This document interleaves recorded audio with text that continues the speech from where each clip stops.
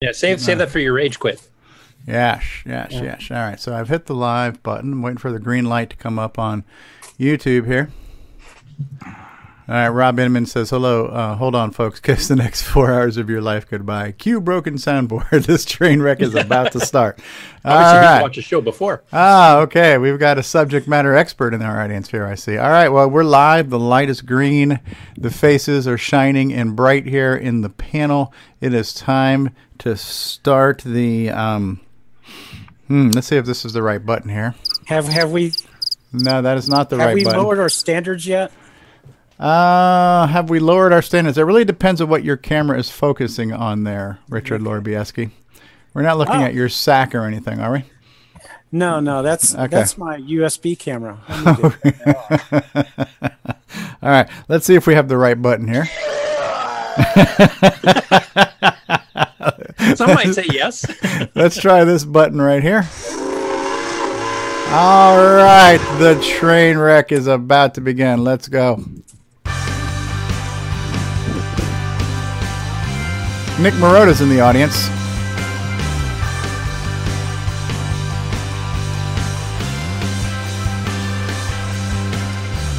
This is Coco Talk, the world's leading live talk show featuring the Tandy Color computer. Streaming live on YouTube and Roku, available as a podcast and enjoyed the world over. And now, here's your host. Good afternoon, everybody, and welcome to Coco Talk, episode 79, the world's leading train wreck that appears before you live each week. We have got a wonderful show lined up for you. We've got a really big show. We've got a great live audience already out here with us. We've got Ken Reichert, most well known as being the brother of Jason Reichert. We've got Rob Inman out here. We've got Chad Cunnington, who is Nick's neighbor. We've got Al Hartman, Curtis Boyle, Rob Inman, Tim Franklin is here, Nick Marota is here, Solstice is here, Al Hartman is here, Nick Marota is here, Chad is here from Australia. So we got a couple of Aussies here who are at 4 a.m. right now, DEF CON 4 a.m. in Australia. Thank you guys for being here so late or so early, depending on your perspective. We've also got with us in the live panel, we've got Ron Delvaux at Mission Control, making sure the world is safe from alien invaders. Thank you, Ron, for running Space Force X for us. Sure, we've got Davey Mitchell just joined us. We have from Canada, we've got L. Curtis Boyle. For those of you who don't speak Spanish, that is the Curtis Boyle. Buenas tardes to you, senor. We have with us legendary game designer, a guy who always says thank you. Yes, you're too kind, and thank you. We have got Mr. Rick Adams with us this afternoon. Hello, Rick. How are you? He's only a legend in his own mind. Thank you. You're too kind. Yeah, the kindness is all yours, sir. We've got with us from Down Under, we've got Nicholas Marentes. Good day, Nick. Good day, everyone. We have with us, as seen at PenFest 99 and 2000, at CorksCon, Hamvention, CocoFest 2018, maker of the Switcheroo and brother of Ken Reichert, we've got Jason the Coco Man Reichert with us today. Coco Talk, take only as directed. If Coco Talk lasts for more than 4 hours, please consult your physician. We have got with us Mr. Nice Guy himself from Boyson Technologies. Mr. Richard Lorbieski is with us. Good afternoon, Richard. Yeah, still here. Where's the reset button? Last but certainly not least, the Madman, Simon Jonason is with us. Hello, Simon. He's also competing with David Ladd these days with floppies. Oh, yeah? Yeah, he's our new floppy master, huh? So, all right, so we're here. It's another week. We have an intense itinerary, a very detailed and thorough plan for what we're going to talk about today. And what's the topic, guys? and that part's done. So on to the next. Color computer. Sorry, I must have the wrong link on. We got Al Hartman from Jersey in the house. How you doing, Al? Nick Marota is here. We're here. We're all here. Davey Mitchell's here. David Mitchell. So we've got some Dragon representation here too, some UK representation. We got Europe, we've got Canada, we've got Australia, We've got Jersey. I think all the bases have been covered. We have a Roku update. We have a Roku update, and what's that?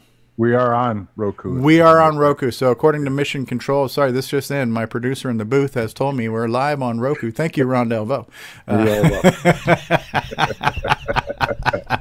These are the important things that make life worth living. So, so I'll tell you what I've done in the Coco hobby this week. 2 things: Jack and squat. And Jack left town. I've done nothing Coco all week long. I've been a Coco slacker. Anyone else done better than me this week? I think Jack visited me because I did the big food. Simon's been busy. Simon's been showing us some pictures of madness, some disc loading and whatnot. Ron Delvaux, you been on Facebook at all this week, Ron? I have a couple of times, once or twice, and in fact, I just did a picture last night of Uranus, and it was successfully posted. Isn't that getting a little bit personal there, Ron? On my Delvaux Observatory Facebook group. Yes. If you're interested, sometime you can go look at Uranus. If anybody wants to see maybe pictures of yours, but not mine. Okay. Well, you just offended Simon Jonasson right off the screen. Ago, so. Next week I'll have the full colonoscopy on there. But I did take a picture of the moon also, but Uranus always gets a little bit more oomph. I think Ron's on After Dark already. Involved. Yeah. Al Hartman says, I tested a bunch of Coco 2s prior to start listing them on eBay. Okay, so that's Al Hartman's week in the Coco hobby. Coco 2. Coco Do. Le Coco Do. Coco Do de Radio Shack. That's about the only part of that song I know. Oh, and for David Ladd, here is 8 MPI slots in view.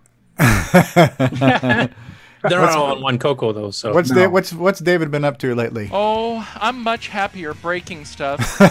Thanks, David. We just heard from David Ladd there. I heard a little bit of David Ladd. We're well oiled today, aren't we? Oh, we are. Nick Marentes, you been banging away at the keyboard on Funstar for us lately? No. What I've been doing is just creating my map editor for Gunstar. So that's where I have a series of tiles, background tiles I create. And this allows me to just arrange them and define the background texture that you'll see scrolling down the screen. Mm-hmm. So that's just a little basic programmer utility. So just about finished writing the program, so I'm about to be artistic and start laying out the tiles and come up with some background for it.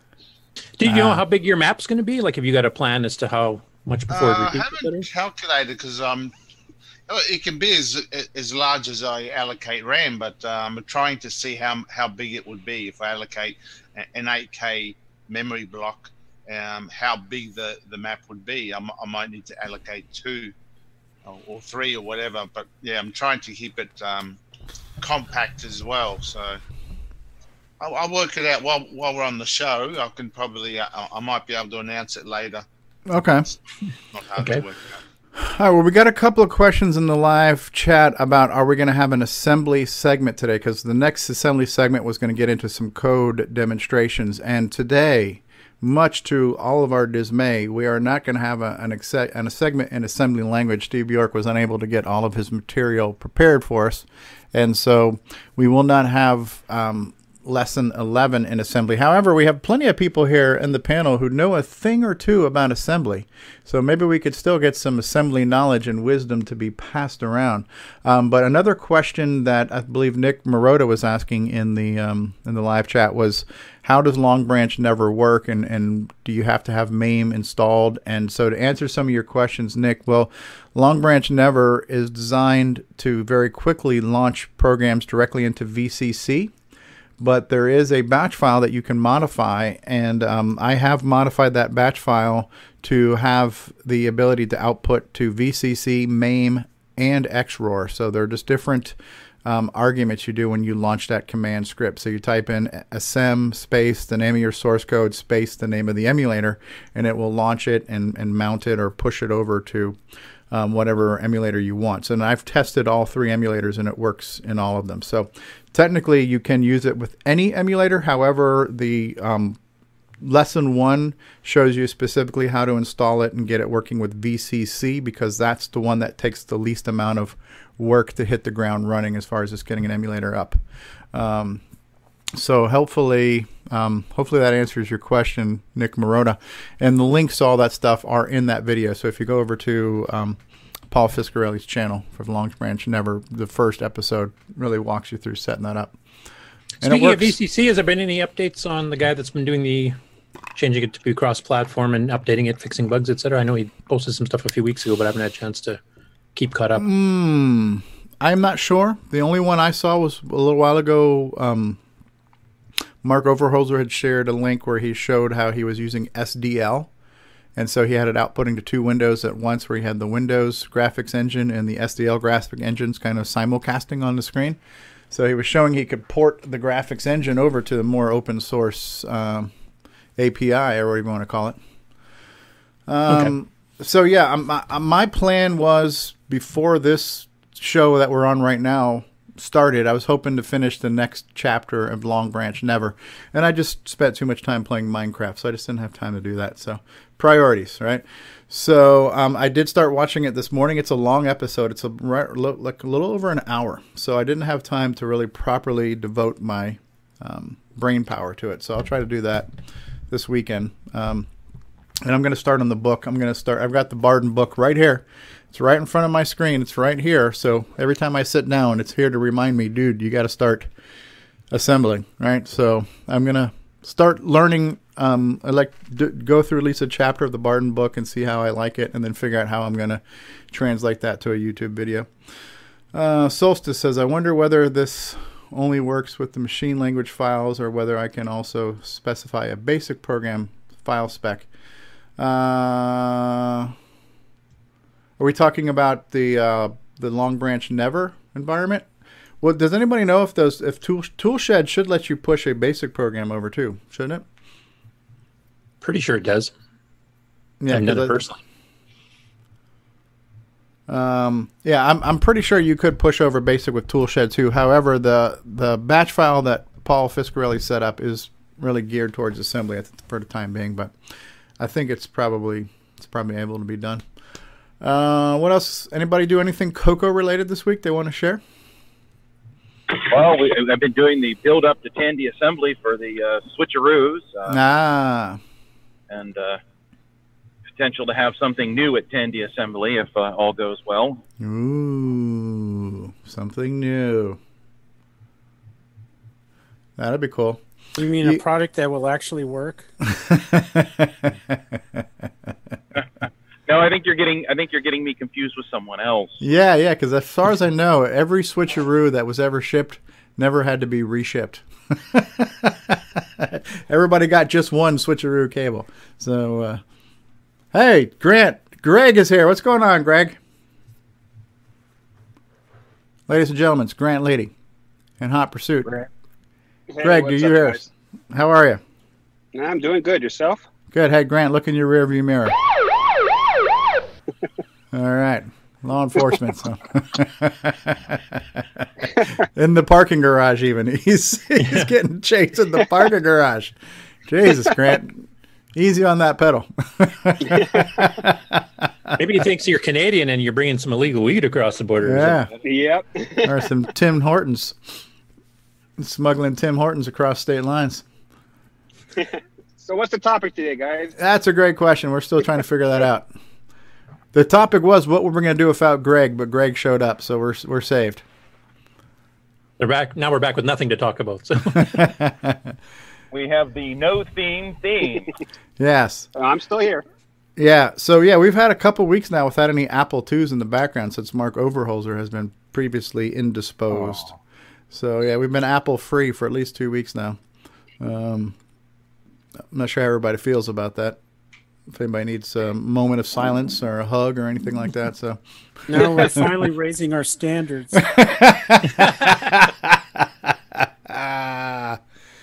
Simon, what do you got there? Oh, we have police activity. Commodore 64 personal computer. That's not the bread bin one, though, right? That's is that a 64C? Yeah, that's a 64C. Yeah. Was that the one that was overrun by ants for a period? No, that's a spare machine. The one that's overrun by ants has been put in a safe place. It's in an ant-free zone. Yes, it is. And I'll tell you what, even though I cleaned it out, they kept crawling out for a couple of days afterwards because they're obviously stuck under the chips. Wow. And it really smelled because, when ants get like freaked out, they put out pheromones and stuff. I did not know that. So it reeked for days on end. Ant pheromones. So does that mean like they were horny or something, or what? Yeah. You sure that smell didn't have to do with the Commodore itself versus the ant? I think that's the show title, Ant Pheromones. Ant pheromones. Those ants were getting all boned up over that SID chip. Grinding their little antennas up against that chip there. All right. So... ant pheromones. I never knew an ant to have an odor, but now we know. And knowing is half the battle. So, hashtag horny ants. Rob Inman says.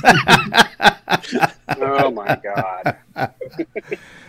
Oh dear God, we've already gone straight into the crapper right there. Hey, Paul Fiscarelli just joined us. Hey, Paulie, it's Paulie Walnuts here, everybody. And we got Paulie, we got Petey, we got Joey 2 times. Got to get the papers, Yeah, so we got everybody here. The good fellas are all with us. Grant Leedy's in hot pursuit. And it's all good. So, Simon, you want to share with us, if either verbally or visually or anything else, some of the madness you've been working on, or is it still kind of under wraps? No, it's not under wraps as such. I mean, I had Ron Delvaux test it the other day. Ron, you tested the disc loader the other day, didn't you? Yes, I did. Yeah.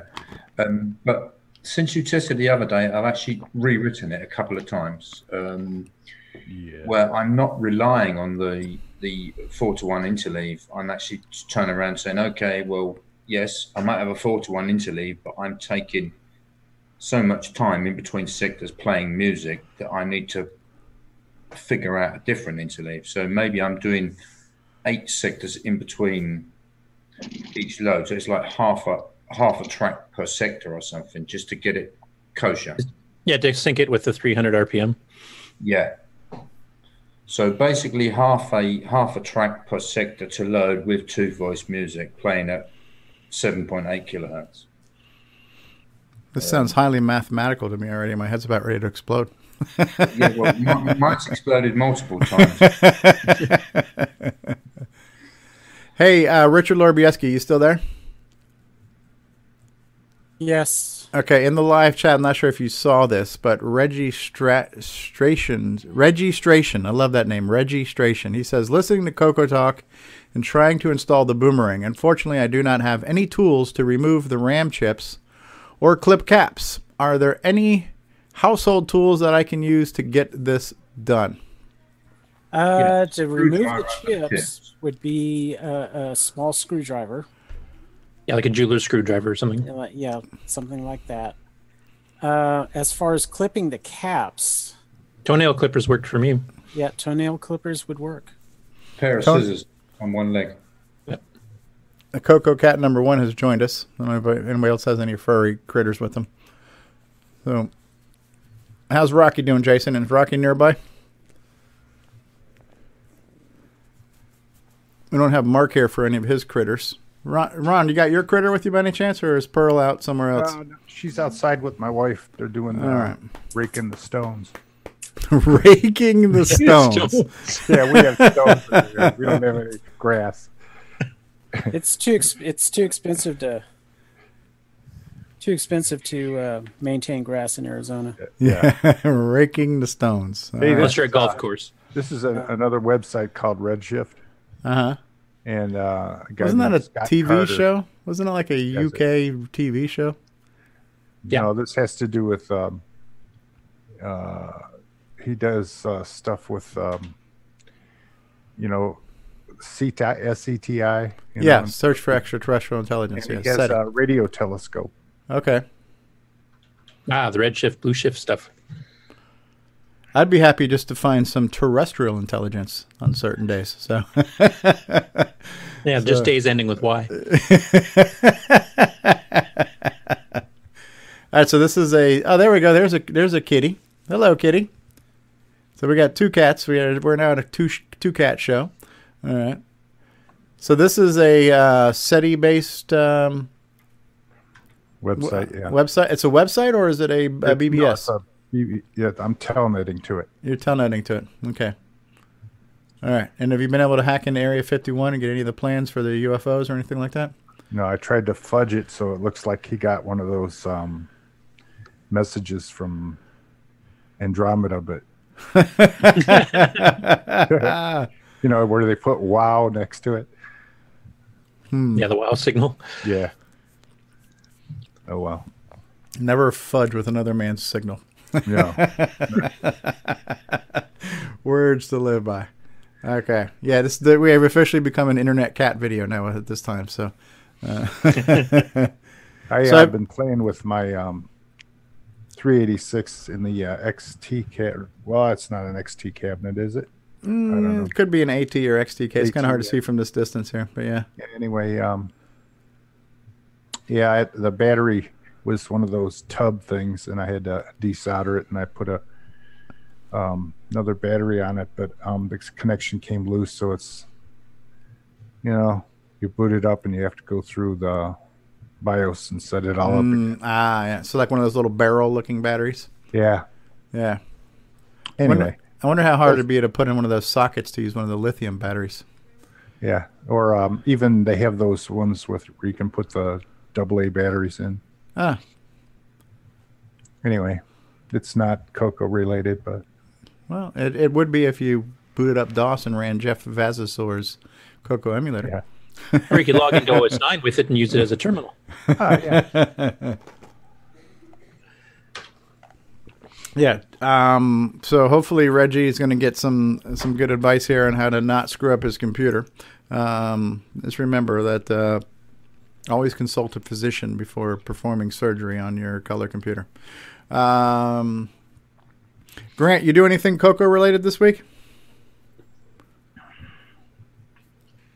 No, nothing for me this week. Just wrapping up my last week of working a lot of hours. So yeah. I'll be getting back into the swing of things here next week. Excellent. Theoretically, that's going to happen with me too. I'll be out of work, but they keep saying that, and they keep dumping more on me. So, well, it looks like we have some new activity in the Facebook. I didn't prepare news just because I didn't. But, yeah, we've got some new members in Facebook. There's some new activity. There's a handful of questions. As a matter of fact, you mentioned a question in the mailing list this week, Curtis, but I think also came up, a similar question came up in Facebook. So what was the mailing list question? Like, does anybody still have their first Coco, like their original Coco? Yeah, the very first one they ever owned, and what was it type thing. So we had people saying, I had a Coco 1D board with 4K, I still have it. And other people, started with a Coco 3 or whatever. I know in my personal case, I don't have my original 4K D board Coco. During one of my moves between 2 different apartment buildings, it actually got crushed and the circuit board literally cracked right in half. So I had to toss that one. Here's my first computer. Ladies and gentlemen, it's a MC10. Rendezvous with the MC10. Yep. This came later, but we started out with 4K. Yeah. Paul Fiscarelli's mentioning that Long Branch Never Part 2 has been posted. I actually started working on that this morning, Paul, but it was late in the day and I didn't have time to really fully devote my brain cells to it. Okay, so here's Simon. So Color Computer Do. Is this your original, Simon? Okay, so Simon's got his original Coco. Is that a lowercase one too? Yeah, it's a T1. It's a Korean model. Originally, fancy one. But now I still have my original Coco in the box. Oh wow! Wow. Yeah, I got rid of my original Coco when it was still my original because I had the 16K silver, and then when I got the 64K white, I ended up selling mine to a friend. I actually did my own buy here, pay here, like in-house financing, where I'm like, I know you can't afford to pay me all at once, but just pay me weekly, and I'll finance it out to you until you pay it off. So I sold mine because I had the super duper 64K white Coco. But yeah, there would be. I rescued mine from found it in my parents' garage. I don't know, about 6 months ago, and been working on to get it working again. And but it originally started out as 16K color basic, and then we had it sent out back in the day to get the extended color basic, and the maxed out at 64K. Ooh. But it's complete with melted keyboard, and I mean it does come up now, but the colors are all off, and I haven't gotten back to that project yet. But I've had some good suggestions on getting that resolved. It's one of many projects. I would guess post Tandy assembly type project at this point. Yeah, I don't have any of my original stuff. You say you have yours, Curtis? Nope. No, my original D-board got cracked. I do have my original multi-pack. I have some other original cards from that era, but the Coco itself didn't survive the one move. Yeah. The Coco 3, the same move survived fine, so I still have that one, but my Coco 1 original is long gone. Yeah, I think a lot of people have that regret saying, I coulda, shoulda, woulda if I had kept my old stuff, So it's nice to have it. Yeah, no, it's good. I mean, I'm happy I have old stuff. It's just not my original old stuff, but I have plenty of old stuff. So it's still nice to have the original hardware, but there's got to be something a little bit more sentimental when it's yours. Like, this was my original, actual physical computer, the first thing I ever touched that gave me joy. This is my original copy of Bust Out. Yeah. So I would settle for just somewhere finding my old floppies. I don't know if they just made it to a garbage heap back in 1990 something, or if maybe they're circulating the multiverse somewhere and I end up buying an estate sale and I get my floppies back by some miracle. But if I didn't have the original hardware, I would love to have my original floppies just to see the kind of crap I was coming up. Holy crap, Simon Jonason. That's something there that would make David Ladd very excited looking at all those floppies. So. I'm very fortunate. I have my original floppies, or most of them, I think, and a lot of the cassette tapes, but I've gone through some of the floppies, and that was actually where I found some of the stuff my brother wrote, and I got that to him. And one of those adventure games has managed to he's released, so that was pretty cool. So yeah, I'm hoping maybe some of that other stuff will get finished or polished up and go out eventually. That would be really cool. So yeah. Rick Adams was showing up some of his Shanghai stuff. Delphi term 8.0. Look at that. Look at the blue floppy. That was pretty fancy. Later, I think. Yeah, having colored floppy jackets. That's I've still got most of my original floppies too, and most of them still work. There's a lot of code I have to pull off there. There's a lot of games that I got to put on the website. I got to put on there too. So. What do you got here, Simon? It looks like a floppy drive. A half-height 40-track double-sided, I'm guessing. No, I've been looking for a 1.44 floppy for my 386, and I thought I had one, but I didn't. I don't have one. And this I called. This is an original 360K drive from back in. I would love to have one of those. Right back in the day. This is what I'm actually watching my loader because I've got the top. I'm watching the head go. Yeah. Oh, the dreaded sound of a floppy you can't read where it just grinds its way into oblivion. Yeah. And with the old Coco RS-DOS, they would smash and it'd stop every time, too. I.O. error. I've been fortunate. I'd say about 99% of the floppies I've tried have worked, and I've had a few that didn't work initially, and I was able just to, the inner part, the media was stuck, and I was able to loosen up, to stick my fingers in there and move it around a little bit. And wow. I've been very, very fortunate. Yeah, I'm the same way. I've got probably a couple of thousand of diskettes, and all of them seem to be working. There's a rare case where everyone. We got two predictions where David Ladd is right now, because I'm playing all these David Ladd sound bites. Everybody's predicting if David was here to hear it, but either he's at McDonald's or Taco Bell. So there are predictions on where David is spending his time right now. One of his two favorite dining locations. So my first color computer was silver with the chiclet keys, Coco 1, with 4K. And the first thing I did with that was type in a basic program from Rainbow and got about 4K in and then ran out of memory. I said, well, that sucks. So I did a piggyback memory upgrade, except, I was not very sure of myself. So I got, somebody gave me some 4K, another set of 4K chips.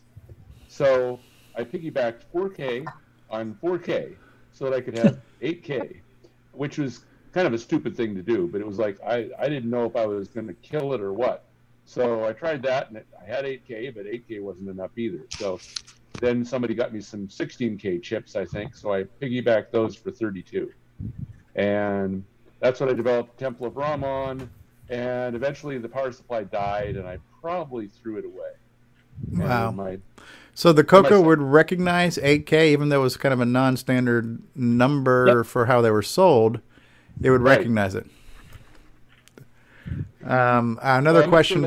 I did the stack 16K version to 32K myself, too, because I went from 4K to 16. Then I had extended. Oh, these are all separate times, not at the same time. And then upgraded by a 16K stacked. And that's when I discovered there was a program in Rainbow that did an animated umbrella in 3D. And it had 18 P mode 0 pages that it would cycle through. And that's when I found out the stack chips, the video signal couldn't go between the two chunks. So anything past the first 16K would just get garbage. That's when I finally decided I better upgrade to proper 64K. Now, whether or not that 8K actually worked or not, I mean, I brought it up. It says, oh, it's there. It seems to work. Great, I didn't kill it. And then I didn't, do anything with it past that. So I could have run across trouble, a little further down the line if I would have actually tried to use it. But I didn't, actually. I just, oh, it's good. I didn't kill it. Great. And I ripped that out and did something else. Wow. Yeah, you might be one of the few people that on history that's recorded as having an 8K Coco, because that's definitely an unusual number. Hey, Richard, we got another question from Registration about clipping these capacitors on the Coco 3. He's saying he can't seem to get a nail clipper in there. He's wanting to know if could he just kind of rock them back and forth and just basically break them off the motherboard. Would that be okay? Yeah, that's fine. Yeah, they just need to be out of the circuit. So I did that. Actually, just clipping one leg's enough. Yeah. Yeah, but I guess trying to do it with a nail clipper just doesn't seem to give him the leverage he needs. Scissors would probably do it. Maybe a small pair of scissors from a sewing kit might work too if you can't get big scissors in there. I seem to recall the one was a bit tight, and I just snipped the one leg and then just pulled it up so it wouldn't accidentally contact it afterwards, and that worked fine. Whatever the scissors you use to trim off your bud with before you smoke it, those would probably be really good to get in there. Yeah, we're sold out of those here in Canada. Hey, Kyle just joined us. Hey, Kyle. Kyle Eder. Or Eder. So, yeah, we're sharing our first Coco stories. Go ahead. Were you getting ready to say something, Richard? I'm sorry. No, I didn't say anything. Who was getting ready to talk there? I was going to ask Curtis when he's going to start doing Coco Talk High. What makes you think I haven't done that already? Paul says use dikes, and believe it or not, that's a very politically incorrect term there, Paul Fiscarelli. So, I like his next comment. We used to call them nippy cutters.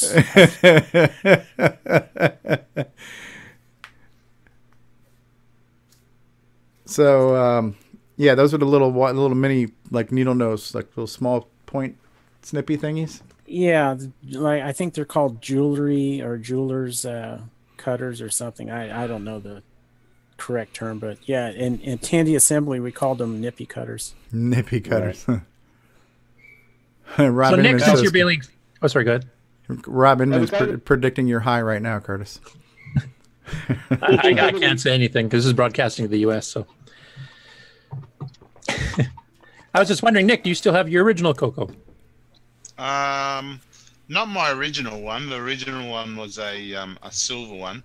No, you're right. I do have it actually. I've packed it away as part of my Coco collection. I've got a silver one, a white one, together in one box. So yeah, I do. And do you still have your original Model 1 as well?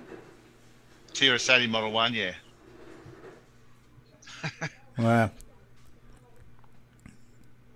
Original machines, yeah. So John, local, does that say local H? It says, I join in. The first thing I hear is the type of scissors you use to trim bud with. Welcome to 420 Talk. Technical talk. Technical talk. For anybody who doesn't know, we just legalized it even for recreational use here in Canada this past week. So right, countrywide. So that's why. Yeah. So the next Canadian national anthem version is going to be really lit. It'll be more like, oh, what were we talking about? Oh, Canada. Exactly. Did you see the picture of Canada? There's a map of the North America, and there's clouds all across Canada. Everybody's lighting up. Huh? Canada's cloudy. Colorado's still here. Colorado's made it completely legal, and they're still here. They haven't declined or anything. So I think my favorite one I've seen so far, as far as the cartoons about it go, is that there's a picture of the Canadian flag where they place the maple leaf for the cannabis with a pot leaf. Yeah, that's funny. Hey, we got a real Aussie with us. Hey, Chad, how are you? He's back. It takes him a minute. There's a time delay for that boomerang to get there. Chad, do you copy? Greetings from down under. There you go. Hey, Chad, teach Nick how to speak Australian. Do like that Foster's commercial, how to speak Australian. Actually, I better not say. I look up to Nick. I don't want to upset him. Yeah, you may catch you off the beta testing group there otherwise. So. Nick's quite a bit taller than you. No, he's just older than me, and I respect my elders. I was brought up the right way. Unlike these brats of today that I want to slap senseless. So, Chad, now that you've joined, do you still have your original Coco? That Coco was in a fire, 1988 or 1989. It wasn't a weed-related fire, was it?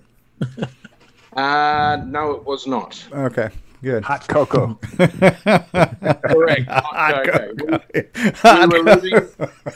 That was a model with the melted keyboard, right? Yeah. Actually, it did have the melted keyboard. Extremely melted. But it was still working. It's just that the colors, the green screen actually went orange. Oh, wow. Nothing else was wrong with it except the green. If you used green in any application, it was orange. I ended up giving it to my sister's ex-fiance for his business because he just wanted something to print off receipts. So I gave him my TP10 thermal printer and wrote a little program for him, gave him a cassette player and said, here, just use that. And he was happy with that. And I don't speak to him anymore because he's the guy that stole all my records. He was the guy that taught me to DJ. Wow. So, yeah, bit of a disheartening story there, but I won't go into it too much. But what happened was we were living in the mountains in the hinterland, actually up in the Sunshine Coast, a couple of hours north of Brisbane. And we had some bad storms up there to the point where they actually blew the service wire off the power pole. And wow. we were living in a caravan at the time because my dad was building a house. And I was playing on the computer and the screen started flickering. I'm like, oh, here we go, power failure again. And I went out to check the power box and I got all this power through my arm. I actually thought someone was standing behind me. It was piddling down rain. And I felt like someone had just whacked me on the shoulder from behind, like just hit me. And I turned around and realized there was no one there and I just absolutely lost it. I was screaming my head off, get out here, you old beep, beep, beep, beep, beep. But they didn't believe me that I was getting shocks when I touched the caravan. And not long after that, we had the power completely stop and we called out the service technicians to look at it. When they plugged it was a blown fuse in the power box out on the power pole. They plugged it back in and next thing you know, I'm inside and all this smoke's just pouring in. We had a sheet covering the computer to keep the moisture out of it. It was on fire. So I grabbed that and just threw it out the window. And called out to them, turn it off, it's shorting out, it's on fire, and melted 2 deluxe joysticks. Wow. The cables. The whole TV was shot. So I ended up just using a black and white temporarily while we sourced a new one. And the computer itself, yeah, as I said, it just had that one issue, but everything else worked okay. So he was happy with that. I wasn't very happy at all. I was so annoyed. Were you using the computer when electricity flowed through you? No. Because you might have absorbed some of its energy and power, and you might be a human supercomputer at this point if that had happened. So yeah, if only. Yeah, okay. That would have been really cool. As I'm typing on my computer, it gets struck by lightning. I am now infused with the superpower of the 6809. Yeah, it sounds like a Marvel superhero. The human computer. If I had a superpower, it would be the ability to manipulate time so I can go back and stop myself from giving away all my code. There you go. Good answer. Good answer. All right. Reminds me of my favorite Cher song, too. One quick little aside here. You guys did After Dark last week, and I think it was Rick that was mentioning that he showed one of the bouncing ball demos off to Activision. Yeah. And we're trying to figure it out because it wasn't the Sockmaster one, which is what Ron's showing on his screen. I think it was the Von Cato one because that one came out a couple of years earlier, and it was the best one until Socks came out. Does that ring a bell, Rick? It doesn't really. I just remember Sockmasters because it was like the best one, but it, the timeline is all wrong. I thought it was that one, but the time frame just doesn't work. So I don't know which one it was. So it was probably that one. I don't know. Yeah, because Vaughn did a couple versions. He did one that was just plain. There was no checkerboard in the background. But he did make another one with kind of this psychedelic rainbow-colored ball spinning too, like with about 8 colors on the ball itself. Yeah. My memory he did a couple was versions. The Sockmaster version. So, but my memory has to be faulty because the timing just doesn't work. When did Sockmasters come out? Ron, does it say on the screen there? No. No. Okay. It's 90s. Can you check the date and timestamp when you type in DIR? If it was under ADOS, you could, but so Shanghai, it came out in 89? Okay, so it could have been. Maybe it could have been if he did it like around 87-ish or something. If it came out in 89, yeah, then the development has to have been like 6 months or so, and then this was a preliminary meeting that I had with them before that, so you can sort of try to place when that meeting was. Okay, could be. Yeah, because Vaughn's came out in 87 or 88, from what I recall, and Sox I think came out around a couple of years later. The only other one I remember was Alan DeCock did one. It flickered quite a bit, but he was actually playing 4-voice music while the ball was bouncing around on a checkerboard, not a colored checkerboard, but that came out in 1990. Silent. Yeah, I remember it being silent. So yeah, Vaughn's was silent. To me, in my memory, it looked just like that thing that I see on Ron DeVoe's screen right now. So, but my memory, of course, can easily be faulty. So, no, yeah. I do have Vaughn's kicking around on some of my floppies somewhere. I'll have to see if I can find it in one of the episodes coming up here. I'll see if I can show it and see if that rings a bell. That'd be cool. Yeah, but it was funny because that was the exact moment that they decided, we're going to go ahead with this project because, the guy came in and he says, I didn't know we were doing, stuff with a color computer. So the person that was going to be my project manager says, well, we are now. There you go. And the meeting was all about After Dark was are we great. going to do this or not? My second Coco 3 came with a whole bunch of in-store demos because the guy that sold it to me was an ex-Tandy employee. He lived up the street from me. Discovered it in a local newspaper that was specifically like a trading post newspaper. And so I bought that, and I'm pretty sure there was a 16K in there as well because I think I gave that one to my little brother so he had something to learn on and something to play around on. And, had all the Christmas demos, had all the really cool Coco 3 demos, and my friends who used to bag me out for having the Coco when I only had the 64K, I said, look at me now. Crapping all over their Commodore 64. Hey, Steve? Yeah. The guy that we interviewed last week? Yeah, that was... Eric Critchlow. Yeah. When my third color computer, or possibly the fourth, because I had one light go bad, that I developed Shanghai on. When I left the scene, I had just moved to Minnesota, and I offered to give it away to a good home, and he took it. He took all my color computer stuff. And so I asked him, and it turns out the machine that did Shanghai, he has that in storage. Oh, neat. Yeah, he still has it. Now I have to be careful because iStone gave that to him. So I have no expectation and he has no obligation that goes anywhere other than where it is now. Sure. If you catch what I'm saying. Yeah, but it would be kind of cool if he was able to give it back, if he's willing and able. Right? Well, I have to be real careful about that. I don't want him to feel any pressure. It's right. It's totally his color computer. But Rick is going to be generously giving out his mailing address just in case. And put his email address on a couple of mailing lists, and I gotta say, I really enjoyed having Eric on last week. I had never spoken to him in person before. I've only known of him kind of through Curtis and through some things I've heard and read.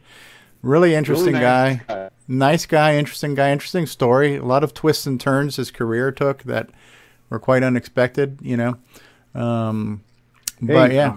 Richard Lorbieski has worked at a ton of Radio Shacks, hasn't he? Yes, I have. Wow. I saw it listed out. Was it? Yeah, they moved me around quite a bit. I mean, after Tandy Computer Assembly, they moved me around because I was single and I lived in an apartment, so it was very easy for me to move around from one shop to another. You were highly portable, huh? Yes, very highly portable. Your position-independent code can just move around anywhere. So, yeah. He was a Tandy luggable or portable. Tandy luggable. Yeah, I got tired of it when they moved me out to Odessa, and I just had enough. And then about 3 months later, they called me and they wanted me back. Wow. And I worked there for maybe 3 months, and I said no.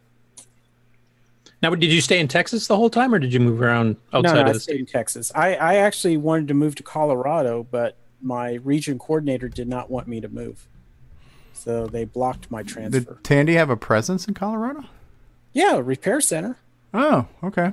Yeah, they're nationwide. They had repair centers. All over North America, actually. They were all over the place here, too. There was hundreds of them in Canada. Yeah, if there was a computer center, there was usually a repair center in the back. Okay. Yeah, ours here in Saskatoon was separate, actually. We had a computer center downtown in the main shopping district, and the repair center was actually in an industrial district up north. Yeah, now some of the major cities like Houston and Dallas, they had their own repair depot. And then they also had a consumer repair as well. And they started closing the consumer repair depots in the 80s. And everything got shipped to Fort Worth when they repaired CB radios and cassette decks and TVs and things like that. Fascinating. And when a girl entered the store, it was like DEFCON 4. What is that? Why is that? They'd go into overdrive. I used to work next to a Tandy store, and I'd go in there on my lunch break, and the girls would come in, and the guys would just be running around like nuts trying to impress them. And let me show you our battery collection here, ladies. These are gold. You want a free battery card? 50 watts per channel, baby cakes. Yeah. Oh, yeah. Realistic, baby. All right, how about we do this? Let's take a brief commercial break. We can continue these discussions. There's another good question came up this week on Facebook that's worth discussing was when people got in late, like for people who weren't on the ground floor in 1980, how many people came in later to the Coco hobby, like later 80s and stuff. And so maybe we can carry on that discussion as well. So, and there's 30 people watching us live right now. So thank you all for being here. I just want to say... Thank you. Yes, you're too kind. And thank you. Yeah. So we've got a great panel today, but we are missing at least one person here. David Ladd. And David, what have you been up to? What are you doing now since you are not here with us, David? Oh, I'm much happier breaking stuff. Okay, so David's breaking something right now. All right, we're going to go to commercial, and we'll be back after these words, everybody. Hi, this is Randy Kindig of the Floppy Days podcast. I just love me some cocoa, and nobody covers it better than Steve Strobridge. You're listening to Cocoa Talk.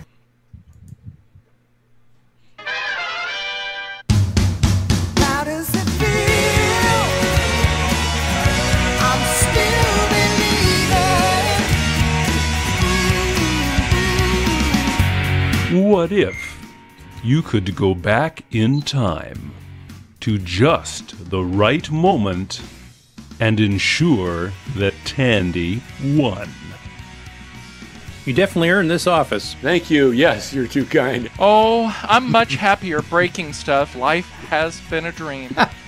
But what if you went back to the wrong moment? Give me that. How do you even know what that was? Listen, I don't really care about these blueprints. I just want... Say, who are you? You want to spy for Commodore or something, are you? Just move! Oh. Hey, hold the elevator! Hold the Stop right there! Whoa, no need for guns, no need for guns! So, Mr. Anders, it seems you have stumbled upon my little secret. There is no point in waiting for security. I think you are about to have an accident. Okay, no! Coco, forever?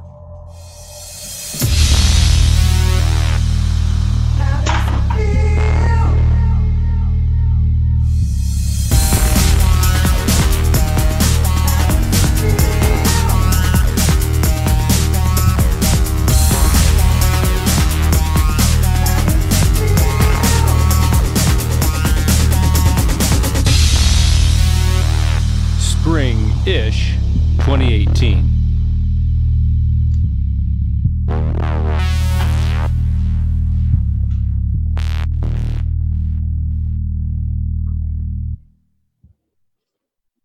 My fellow Americans, Australians, Canadians, Europeans, and all of you ands, I'm calling on all y'all to help us make the world great again by visiting the Retro Swag Shop at 8bit256.com, where you can get yourself a coffee mug like this with a little cute cartoon character that says, I'm a cocoa nut. You could also get yourself a coffee mug like this with a Color Computer 3 that says, I'm a cocoa nut. You could get yourself a deluxe travel mug like this with the Cocoa Talk logo on it. You might even be able to get yourself a DVD like this with over 2 hours of gameplay goodness. It is time for us to rise up and make the world great again by enjoying some quality retro merchandise and Cocoa nostalgia. So please visit 8bit256.com and let's make the world great for the color computer.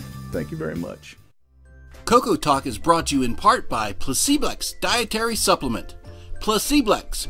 We think it works, so will you. It's a Radio Shack Merry Christmas. This year, I needed to give a real family pleaser. Honey, please help me with this budget. How about a new game, Dad? Please.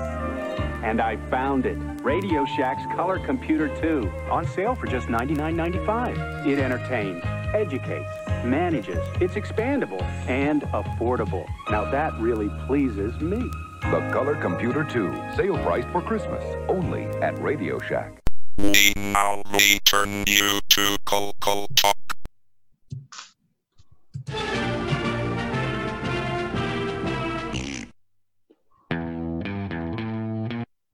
It didn't switch over. It just switched over. A little delay there in the software. Welcome back, everybody. Hey, Cat. I think the Cocoa Cat wants to go outside. Come here. Take your little furry butt out there. I just clicked on the wrong damn thing here, too. All right, just clicking on crap. Things are going sideways. Whole world's going to hell. All right, we're back, everybody. Welcome back. Get your Color Computer 2 at Radio Shack. That's right. That really pleases me. Oh, my goodness. All right, so we were talking about, do you still have your first Cocoa? Some of us do. Some of us don't. Some of us have that regret of parting with our Cocos. And another question that came up this week was, who entered the life of the color computer later in the 80s, like, mid-80s or whatever? And how even later than that, for that matter. No, even later than that, possibly, yes. True. Does 1984 count? 1984 counts. That Color Computer was already. That's Color Computer 2 era already. Color Computer 2, yeah. Color Computer. 1986 for me. Oh wow, Grant, you're a baby. Same here. Christmas 1986. Wow. Simon, when did you get your first Coco?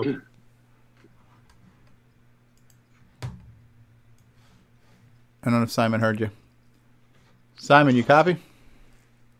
He might not be by the keyboard at the moment. All right. So Nick was asking me if I have EdTasm set up, which I don't have it necessarily set up, but I might have it somewhere. I could get it working. I haven't tried it yet, but we might have EdTasm out there. I know. I just thought if you had EdTasm running, and you could just later on in your core dump, we could probably just boot it up, type in a little 5-line program, compile it, run it. Well, it shouldn't be that hard to do. So I could if I don't already have it, we could download it from the archive and make it so. Yeah. So yeah, all right. So we'll plan on that. I was hoping there was one that was patched for 80 columns already, because working on a 32-column screen. Oh, I know. Yeah. I can't. It's hard to imagine, honestly. Yeah, that's a little too retro.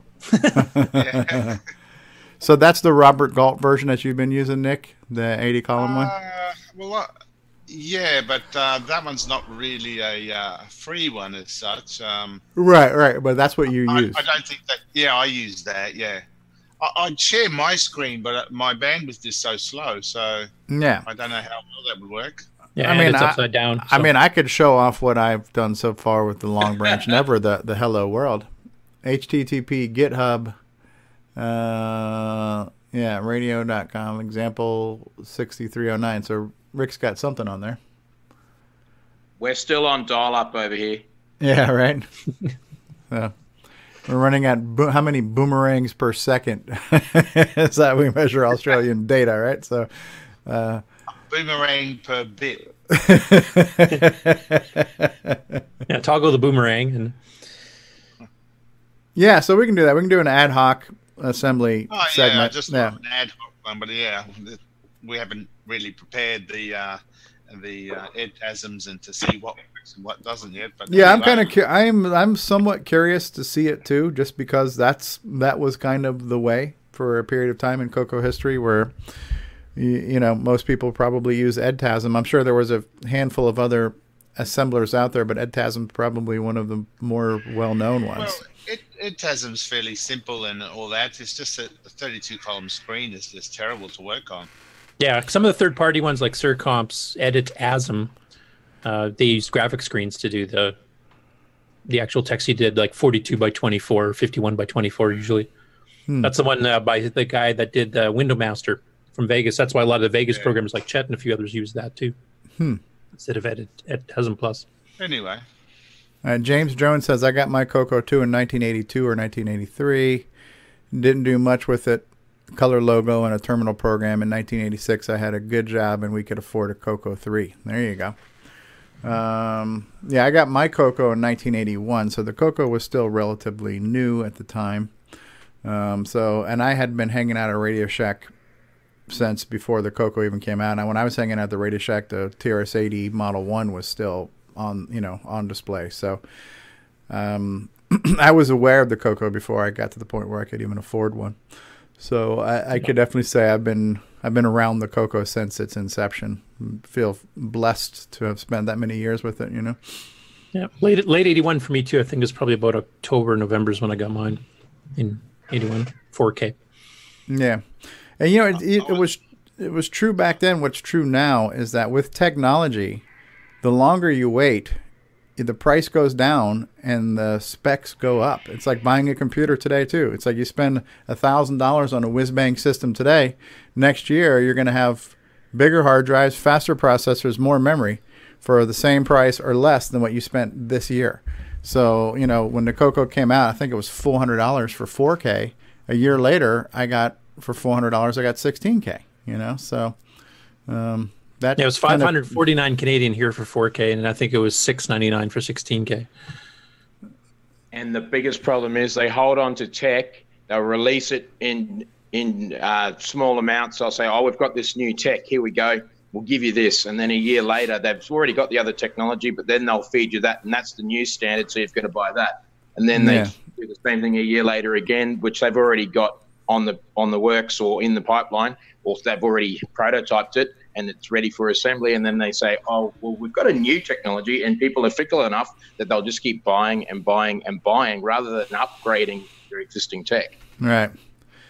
I mean, let's think back, not back to the cocoa, but let's think about something that's newer, like cell phones. How many people have their first cell phone?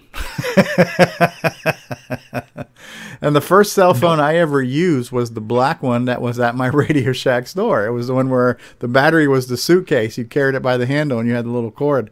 That was the first cell phone I ever used. The first cell phone I owned was the second generation Motorola Brick, right? Because the first one was super thick. It was like about a foot deep. And then they had the thinner one that was half as thick. But my first cell phone was a Motorola Brick. Who still got one of those? Or like the old Nokias with the small LED display, you know? I had the Brick. It ended up being used as a doorstop. You know, you didn't have a MC10. I had a 3310. And I've still got an old Nokia flip phone that I use as my emergency phone when my smartphone spreads. Right. Still has life in the battery. Yeah, because as soon as you mentioned how they keep pushing new technology, that just reminded me of phones. You know, it seems like every year your cell phone contract lasts 2 years, but a year later there's a better phone than the one you got that you're stuck with now for 2 years. Correct. Well, no, some of the companies are actually offering those upgrade plans where you pay a little bit extra, but you can upgrade the phone every year, so they're walking faster now. Yeah. Over here, everybody is crazy for Crapple. Crapple. Yeah, I'm not crazy for Crapple. Here's my phone. Actually, it was my dad's. We used it in 1977, 78. Wow. Is that a car phone or in a bag? Yeah. The bag had the a battery in it, and it had an antenna over here. Yeah. That looks a little like the Radio Shack phone. It was a Motorola. Centel was the company that we used at the time. Yeah. The Apple stores over here are constantly full of people. Yeah. Oh, yeah. So like They're cattle. not there to buy anything. They're there to get support because it's always playing up. Yeah. Yeah, to me, I look at Apple fans like cattle. They just run in to be slaughtered. Rich cattle. They believe that they're part of some exclusive club, but they don't realize that 75% of that tech is actually Samsung. Huh. They're supporting Android unknowingly. Yeah. I've got a quick question for Nick Marentes. What service provider are you with for your interwebs? Optus. Optus, nickname Floptus, yeah? Floptus. At least you're not with Vodafone or a Vodafone. Yeah, you know it's funny, but the some of those older communications technologies. So before the cell phones were the big thing, they were pagers, right? And because I've always been like in the tech arena, and I've always been like either having my own business or being in the service providing arena of technology. When pagers and cell phones were new, there was usually only two people who had them. They were either doctors or drug dealers, right? So it's the only people that could afford pagers and cell phones. But I always had a pager and a cell phone when most civilians didn't, just because of my line of work too. So back then you were kind of which a of those two minority. vacations were you involved with? Well, he's definitely not a doctor, so that we narrowed it down already.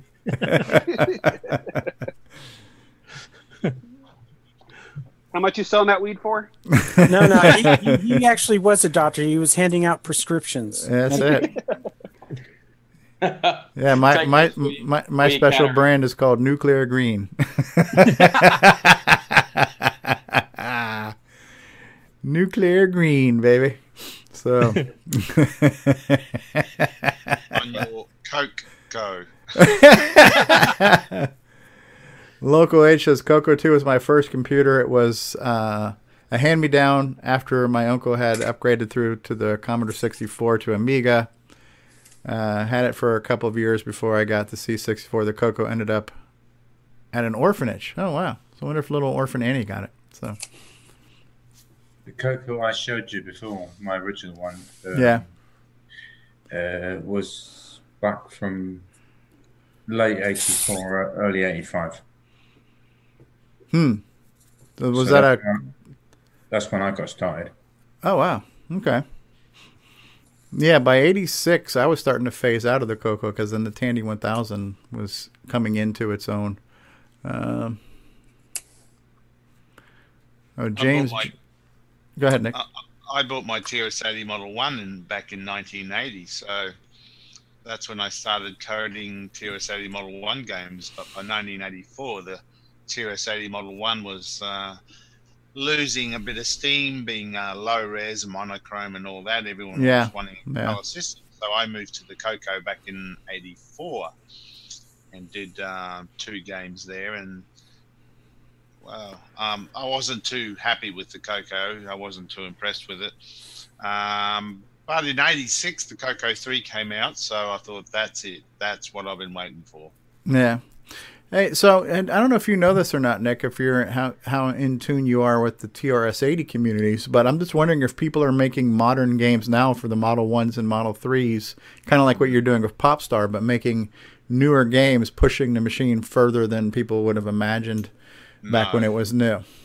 No, I do follow the TRS-80. There's a games Facebook page which is for TRS-80 gaming, and there's nothing really new there. Mostly talking about the old games. Okay. Occasionally you'll find someone who's talks or shows off a program that they had started writing but never finished. So that's a new game, but nothing new. Not that I'm aware of. They don't have the same sort of activity as what we have in the color computer. Well, Ian Maverick would know. Yeah. I actually, I was in touch with him just the other day because I ordered one of his Coco Max cartridge. He's re-engineered or remade the Coco Max high-res cartridge. So I ordered one off him just to try it out. I was going to try to restore one of my Coco 2s and get it running Coco Max. Just fun. But it's interesting. It's a 8-bit DAC cartridge, basically. I just thought I'd try the real thing. And he had it cheap, so I thought, oh, okay, I'll buy it. And that's the one that's basically for like a high-res joystick interface too? Yeah. Although his has been modified. I think the original one doesn't work on a Coco 3 or doesn't work on Coco 3 with multi-pack or whatever. I can't remember. I think Ron Delvaux was showing us that it wasn't working. Well, someone did anyway. Okay. Anyway, his version does work. He's done some changes. So, yeah, I've got that coming since it was cheap enough. So. It doesn't work on my Coco because it's non-existent. So he strapped it on the back of a dingo and put it on a wallaby, and it's on its way to you, huh? It's in a kangaroo pouch, hopping its way towards you as we speak. So, will not work on unexisting Cocos. Baby. Yeah. We do actually have a courier company over here called Kanga Couriers. So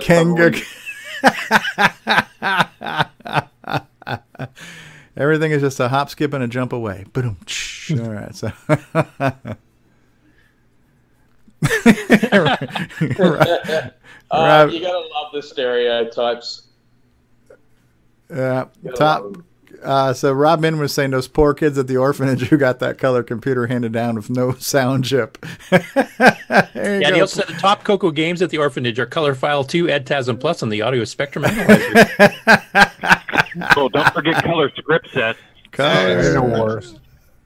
Dino Wars. Yeah, so that's Nick Morente's favorite product is Color Script Shit, right? So it's a test program, isn't it? I just wonder if they had any of those in any mental institutions and they found a copy of Bedlam and thought, we can do this. I see a green door. Let me try to open it. They use Bedlam as the interactive map for the patients. So. Are you lost? Try this. plug. I find it funny that Dino Wars is such a polarizing program because some people just hate the thing and some people really, really like it. Yeah. There doesn't seem to be a gray area in between there. I personally thought, because they were attempting to do 3D that early on, I thought it was pretty impressive. Yeah, I found it to be a technical marvel. Young kids just love that game. I still have young kids that have visited recently that love it to this day. So, yeah. My brother. And other people thought it was a good excuse to take chips out to put custom ROMs on. So. The perfect cartridge to cannibalize. Yeah, apparently, Rick's one of them. Yeah, that's amazing. Back when I was a kid, I had 3 ROM packs, and that was it. Yeah. And my least favorite of the 3 was Color Script Set. Well, the gameplay kind of sucked on it, so yeah. You know what I would love to see? Talk about new Coco software. Somebody had brought up the idea of rebooting old Coco games. What if somebody disassembled Dino Wars, and now we've optimized it, and we got the source code, we've got it running with all the whiz-bang features that all the modern programmers know how to do, compiled sprites, optimizations, and now it's a super fast, efficient one. Now we add AI to one of the dinosaurs where you can have single player. And you go through different levels of dinosaurs, and the dinosaurs get more progressive as you fight them, and it becomes like a fighting game, like with the karate-style games. You got to keep fighting through rounds and rounds of dinosaurs, get to be bosses and uber bosses and level ups, and you can get pickups where your dinosaur can maybe spit fire or other things like that. It'd be kind of cool to take that game and just give it a modern makeover. Yeah, I mean, we could do background sound because one of the things I didn't like about Dino Wars is that every time you click the button to bite somebody, it would do that long roar. Yeah. Dead. The graphics until it was done. So. God. That sounded like indigestion, but sure. That was also my Chewbacca impersonation there too. Dino Wars, Chewbacca,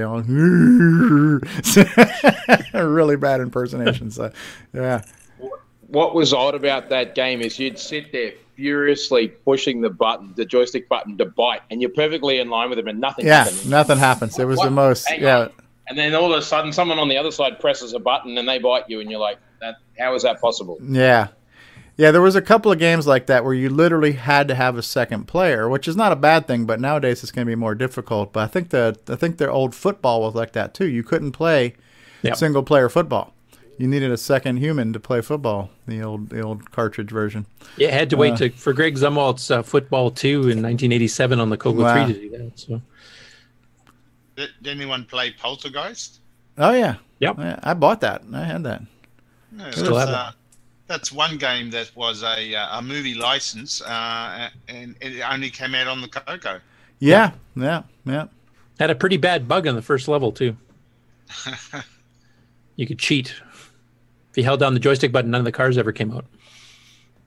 Yeah, but I mean, that still didn't help because that level wasn't that hard anyways. But yeah, to me, the hardest level was just the final round. I mean, the staircases could be a bitch, but that final level where is it a ghost? Is it Carol Ann? Especially at the end when you got faster, you only had like about a second to figure out. Yeah, is it a psycho face or is it a stick figure? It's so hard to tell, and now I'm down to the last millisecond, so you almost have to just guess.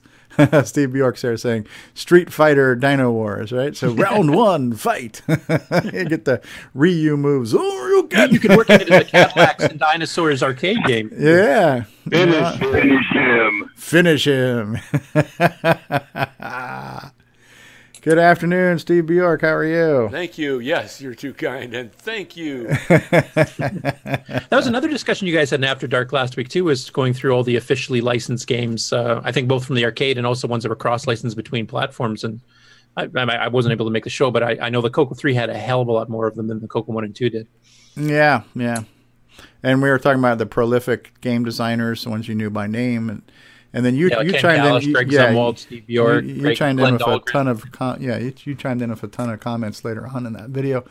Excuse me, losing my voice. Yeah, good stuff.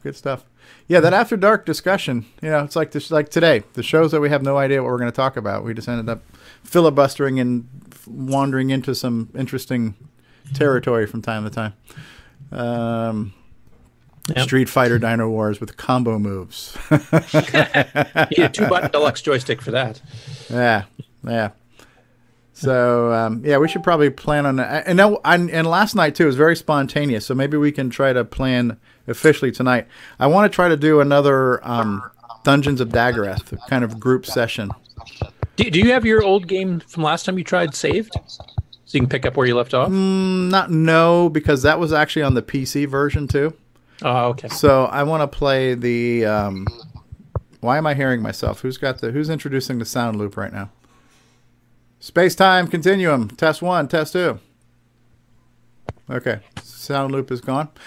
So I want to do the William Astle version that I have now, the patched one that lets you save the disc, and he's kind of fixed a few things. I have that version downloaded, so I'll play it on a Coco 3. Try out my new switcheroo cable too. So maybe we can make that part of our After Dark. We'll do a group Dungeons of Daggorath session, see how far we can get. I think that was another question this week on Facebook. Has anybody beat the game? And only a few people chimed in saying they had. Yep, so, I did, but I had to save. I've never done it straight through in one shot. I've won it a couple times, but definitely saving the game. It is a life goal of mine. We can take. Did you make it? Did you make it past the fake wizard? No. I think we got to roughly level 3. Yeah, is that the fake wizard? Yeah. Yep. And then I was trying to avoid him because I think I needed a few more rings or something like that. I don't remember. You were kind of coaching me, and I think I ended up getting stuck. Yeah, somewhere. you can still kill him without all the extra stuff. It just takes a hell of a long time. Yeah.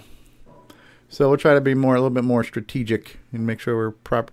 You know what would be great, especially since it's been disassembled and maybe I don't know if William wants to do this, but it'd be kind of cool where if you could see an RPG style, what are your hit points? What is your health level? What is your strength level? Because it's all kept internally. Yeah, and you could see that. And in that way you knew, well, if I keep killing these freaking spiders, eventually my strength and health, I'm going to keep leveling up, and you could do the whole World of Warcraft and just keep killing pigs until you get to the level you need to go to take on the real boss, so yeah, I think the unique thing about Daggorath though is that the heartbeat was your health type thing. Yeah. If you take that away and just give it numbers, I think it'll lose some of its. Well, flair. I don't take it away, but at least you know what your strength is or your attack level or something like that. So am I strong enough to take on the wizard? Even if it's just a little bar, like a little picture of a sword in a bar that shows you how strong you are. Daggorath had some subtle cues to figure that out. Like you were trying to reveal certain items. If your strength level wasn't high enough, you couldn't reveal the really powerful items. Like if you got a solar torch, you did reveal left, and it just sat there and did nothing. You knew you were not powerful enough.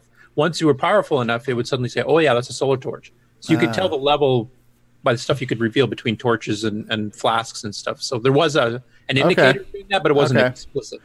Okay, fair enough.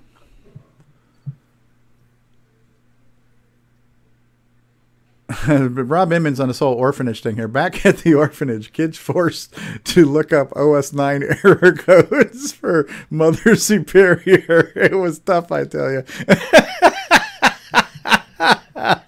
Wow, that's terrible. Apparently that was before ease of use. Yeah.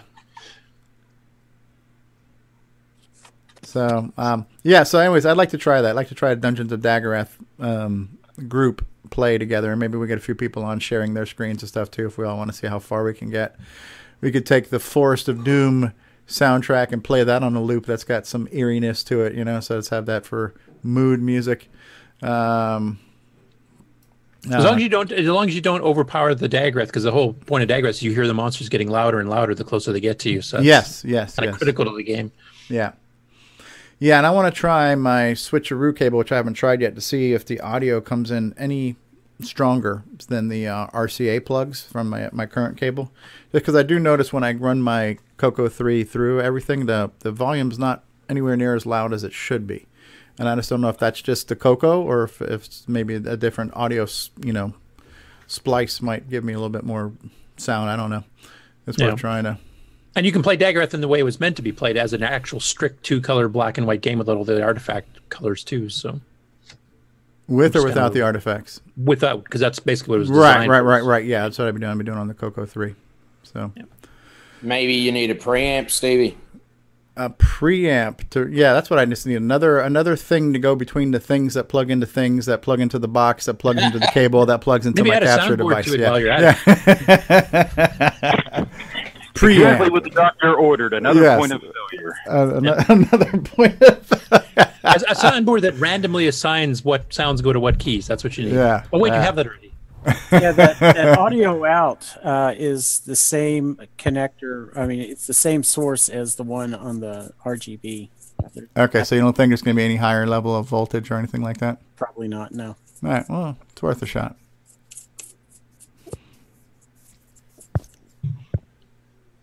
Cool beans. All right, well, that's the show, folks. All right, so no idea. All right, so do we want to try to filibuster here and pull up an EdTASM? I'm willing to try it.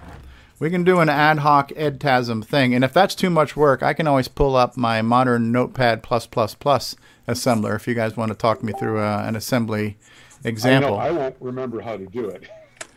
Yeah. Yeah, I haven't used EdTASM in 30 years, so. Yeah.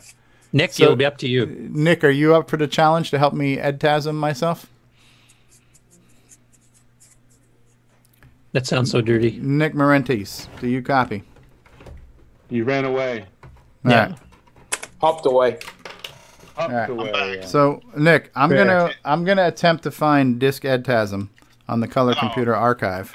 Okay. And then if you could talk me through using it, because I have no idea what the hell I'm doing with the bloody thing. Yeah, if he can't do it, I'll do it. All right. So, and let me just look. Would it be? I have the Coco SDC. On the Coco SDC was a folder called Util, Disk Util, Miscellaneous. What would it have been called? It would have probably started with a. Do we know if EdTASM was part of that original thing? Miscellaneous. I don't know. So I haven't used the basic EdTASM in ages.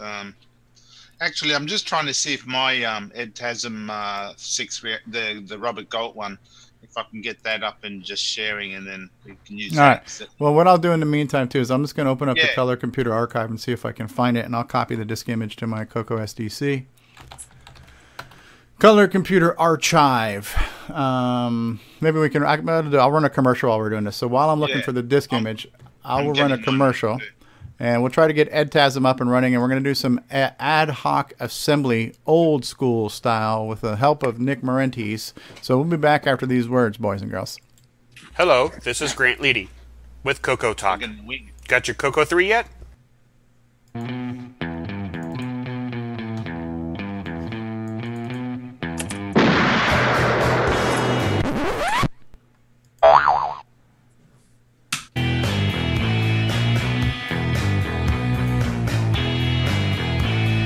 Switcheroo.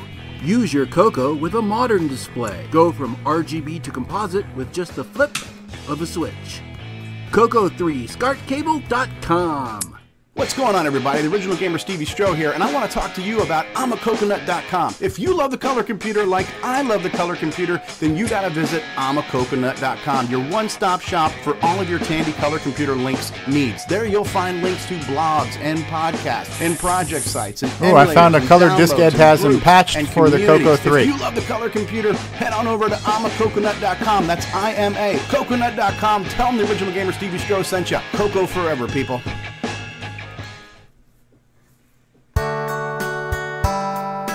G'day, mates. This is Nick Marionettes, author of such color computer titles as Donut Disaster, Rupert Rhymes, and Rockstar Pilot.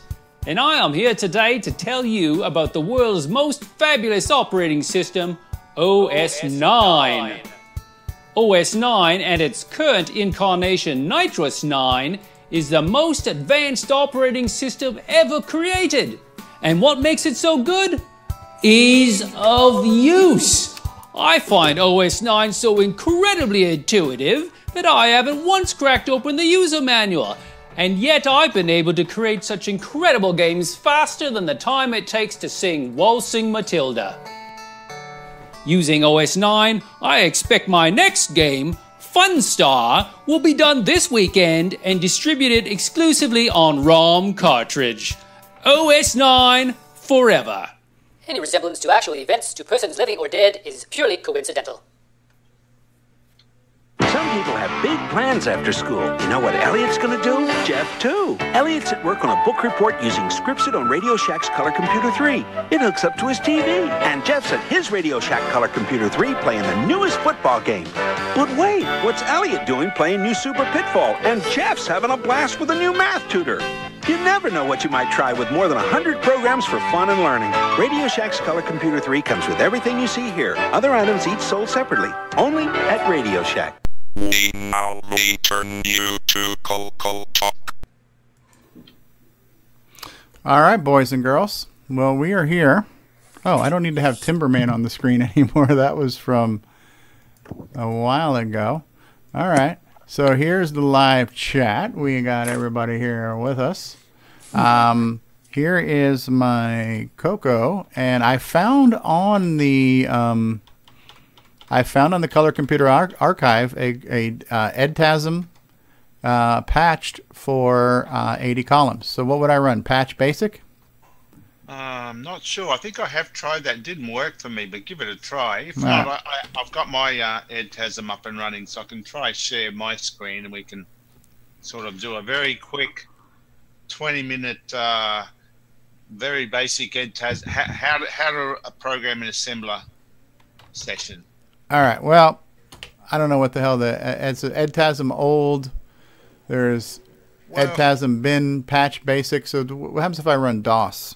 What the hell will that do? Yeah, that's what you do, I think, if I remember, isn't it? Yeah, but I don't know.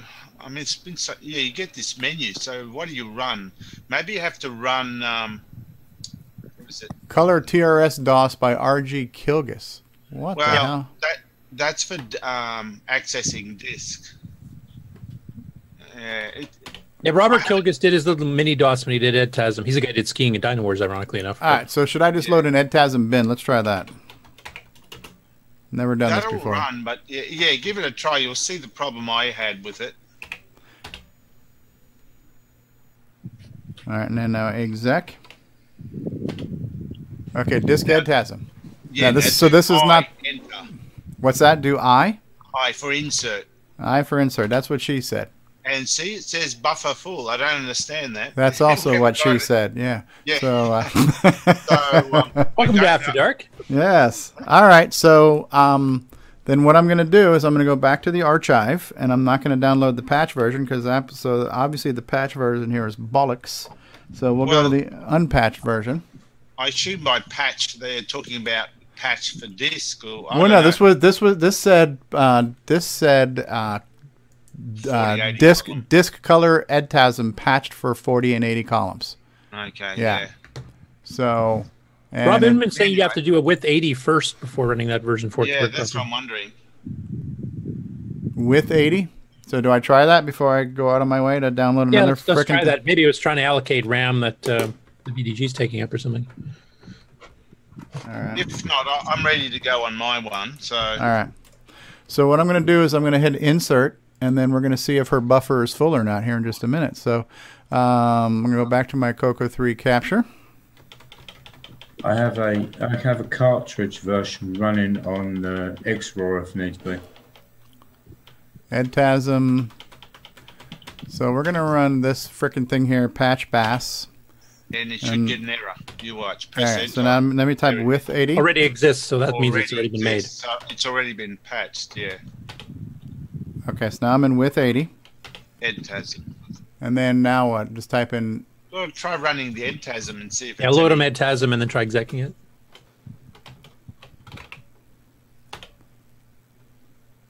Am I not able to spell now? EdTASM. Yeah, there's only one T in there, huh? Yeah. Load them EdTASM. Ed to the TASM. All right, exec that. Okay, here we go. Do now enter. And her buffer is still full. I don't understand why that's happening. So anyway, I've got mine here. So if we want to do a core dump. All right, we can certainly do that. Yeah. So let me just continue sharing my sound for just a second here while I run the core dump intro. Yeah, Rob's also saying you can't run it from Explorer, so. You can't run it from SDC Explorer? Yeah. All right, well, we'll try it one more time. Let me go ahead and hit the core dump anyways. Oh, yeah. It is time for a core dump with Nick Marionettes, author of Funstar.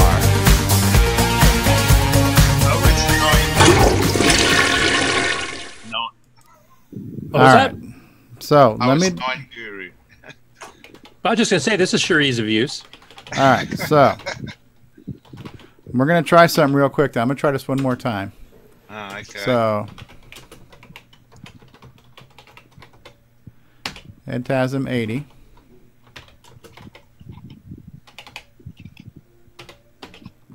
Load them Edtasm.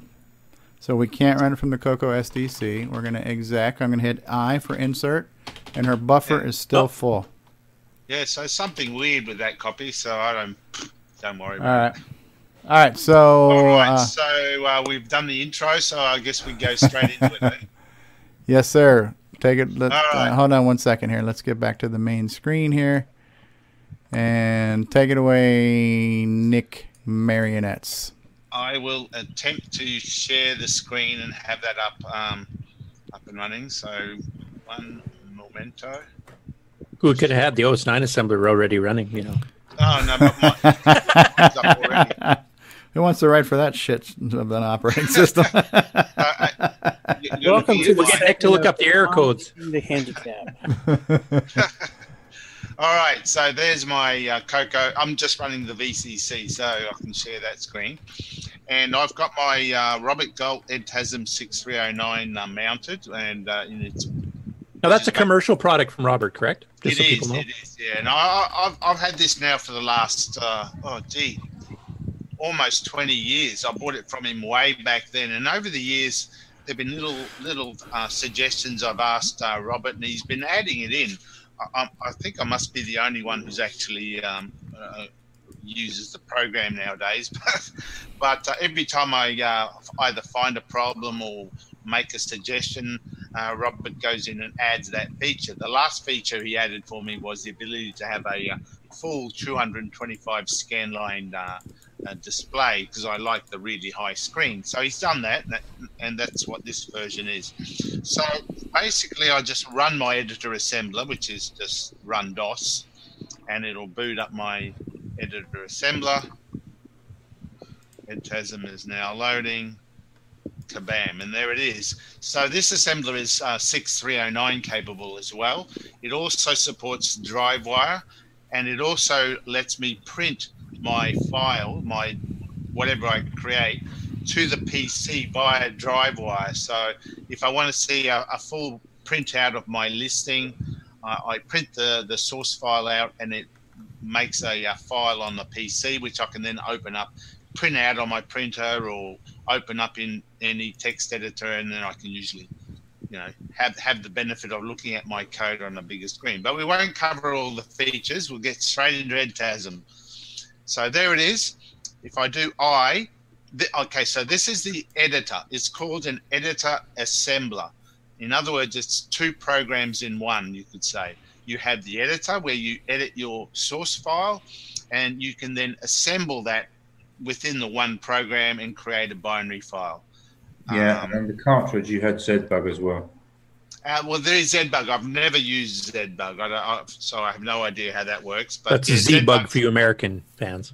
Yeah, that's right, ZBug. ZBug. Yeah, I've never gotten, never used a debugger like that, but it's there as well. Yeah, so it's actually three programs in one. Anyway, let's start a program. So the command in Edtasm is I for insert, and we'll just go with the default line numbering. We won't do anything fancy. We'll just do the very bare bones, simple stuff. So insert, and I start off on line 100. I use the arrow, or the on a real Coco, it's the arrow key, the right arrow, to go across to my tabs. There are several tab spots. The first tab spot is where you put a label. So I'll just do a dummy line. So this is where you put labels. Mm-hmm. The next tab spot is the actual assembly command. So, for example, load A, and then the next tab spot is the remaining part of that command. So load A with the value of, say, 5. And the next tab spot is where comments go in. And, it's up to the user if you want to comment in. So you would say comments. Now, so do you have to put a remark or a hashtag or anything in front of there? Or does it just know it, the colon? No, not in the comments field, no. Okay, so it just ignores that fourth column. That's right. The fourth column is just comments. So just type your text there. So that's basically it in a nutshell. You've got four columns: a label, the instruction, the parameters for that instruction, and a comments line. And that's how your program, you just build it that way.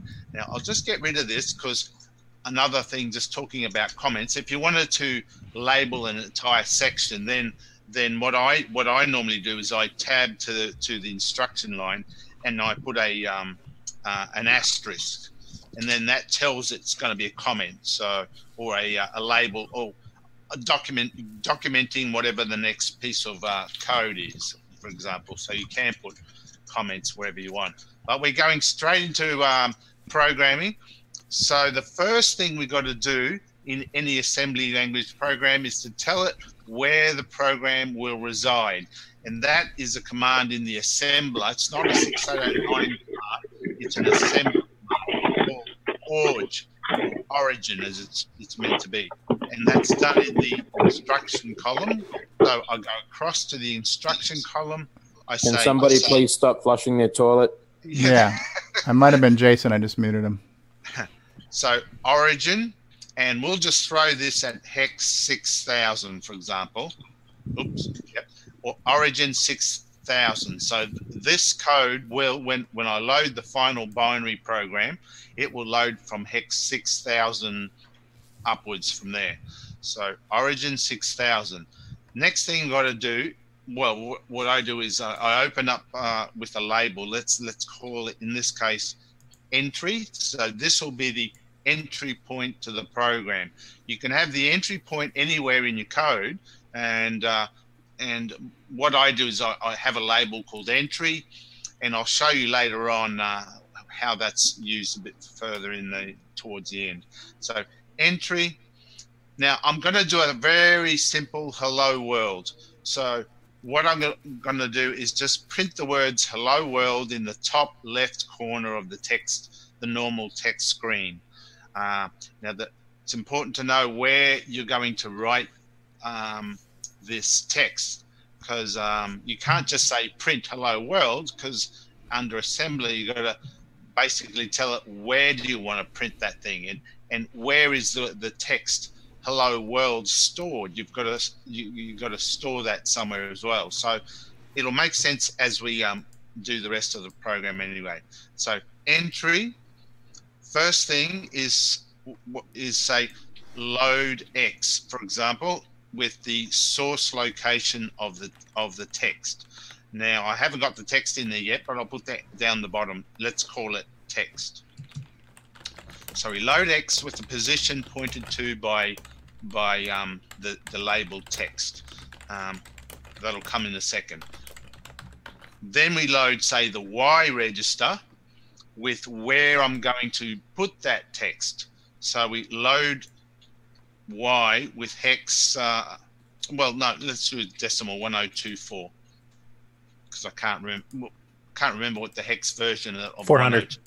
400, that's right. Anyway, let's use decimal to keep away from the whole hex and decimal and all that stuff. So load Y with 1024, and then load B with the number of characters that is going to be in the text screen. In this case, the phrase hello world is 11 characters. So load B with 11. Then let's do a loop. So let's call this loop. And then we start the loop. The first thing in the loop is to load the accumulator, load A, with what's in the location pointed to by X. And here what I'll do is I'll also auto increment X, because once we've loaded that, the value pointed to by X, we want it to then point to the next value so that when we come back in the loop, it's ready for the next character. So load X, where is it? Where's the plus key on this? Here we go, load A with X. So A will have the first letter in our text line. This will make more sense once I've got the text line in there as well. So I'm just trying to get through really quickly, then I'll go back and just explain things again. Load A with text. Now store A into the location pointed to by Y and move that forward automatically. Then I do a decrement B. Now remember, further up, B was loaded with 11, so we want to decrement it by 1. And then if it's decremented, if it's not decremented to 0, there's a command branch. If it's not equal, it's not equal to 0, back to loop. So I'll just put a blank line there. I'll just lock up the program. Let's call it lock up. This is like an infinite loop to make it just go back to itself. Well, yeah. Otherwise, once you run the assembler, the processor will go crazy. It'll just keep reading through RAM. So depending on what I have after this loop, it'll go nuts and crash. So I'm just giving it something to do. It's lock up 4, 5, 6. Yeah, lock up is 6 characters. Labels can be 6 characters. And we'll just make it jump back to lock up. So basically we're going to run the program. It'll do print hello world, and then it'll just lock up there. Now we'll throw in the text, and we create the text, and there's another assembler thing called form constant characters or something, FCC. And Communication Commission, I don't know. Constant characters is F mean 4 anyway. And let's put the text in. I wonder if I can just type. You got an at in there now. Yeah. Hello world. Right. How's your DEFCON level doing? No, I'll just go back over this now that I have the whole listing there and just quickly explain it. Then we've got to tell the assembler that is the end of the code. So end, if I put an N in there, end, and a thing you also put in is you enter where the execution point for the program is, and that will be entry. Now let's go back over all that. Entry spelled wrong. I did too. Entry. Yeah. Let me just edit using this highly sophisticated line editor. Wow. So that's how you have to do it, huh? Oh, that would drive me nuts. It's like the edit command in BASIC. It's pretty easy. It's exactly the same. So if you're used to that, it works the same. That's right. I'll just clear the screen. Okay, I'll just reset my screen so that we don't have... There we go. There's my program. Okay, fire away with a question here. All right, so I have EdTESM up to in 32 screen mode, and I don't have nice columns like you do. Does it matter? You should do. It should tab. What's the tab key? Is it the right arrow key? You're supposed to tab between the right arrow, or do they tab? Have you gone to insert? Yeah. How are you switching columns, Nick? But they're not as organized looking as yours. Right arrow should actually put it into the next column. It should do, yeah. Did you right arrow between columns, Ron? No. Okay, that's probably why then. Don't know anything about that. Yeah, the right arrow key is like the tab key. It'll move you over one column. Takes you automatically across to the tab, yeah. Anyway, yeah, so you need to do a right arrow for the tabs. So mine is going to be all gibberish. Sorry? So mine will be all gibberish. You go back and edit it, right? Just what's the command to edit? Well, it'll be A. What does that TASM still take spaces as separators between the fields too, or? Actually, I've never used the spaces. I don't know. I don't think so. I didn't know if it did both or not. I've always used the tab key. Yeah, so I'm used to seeing the listing all nicely aligned and all that.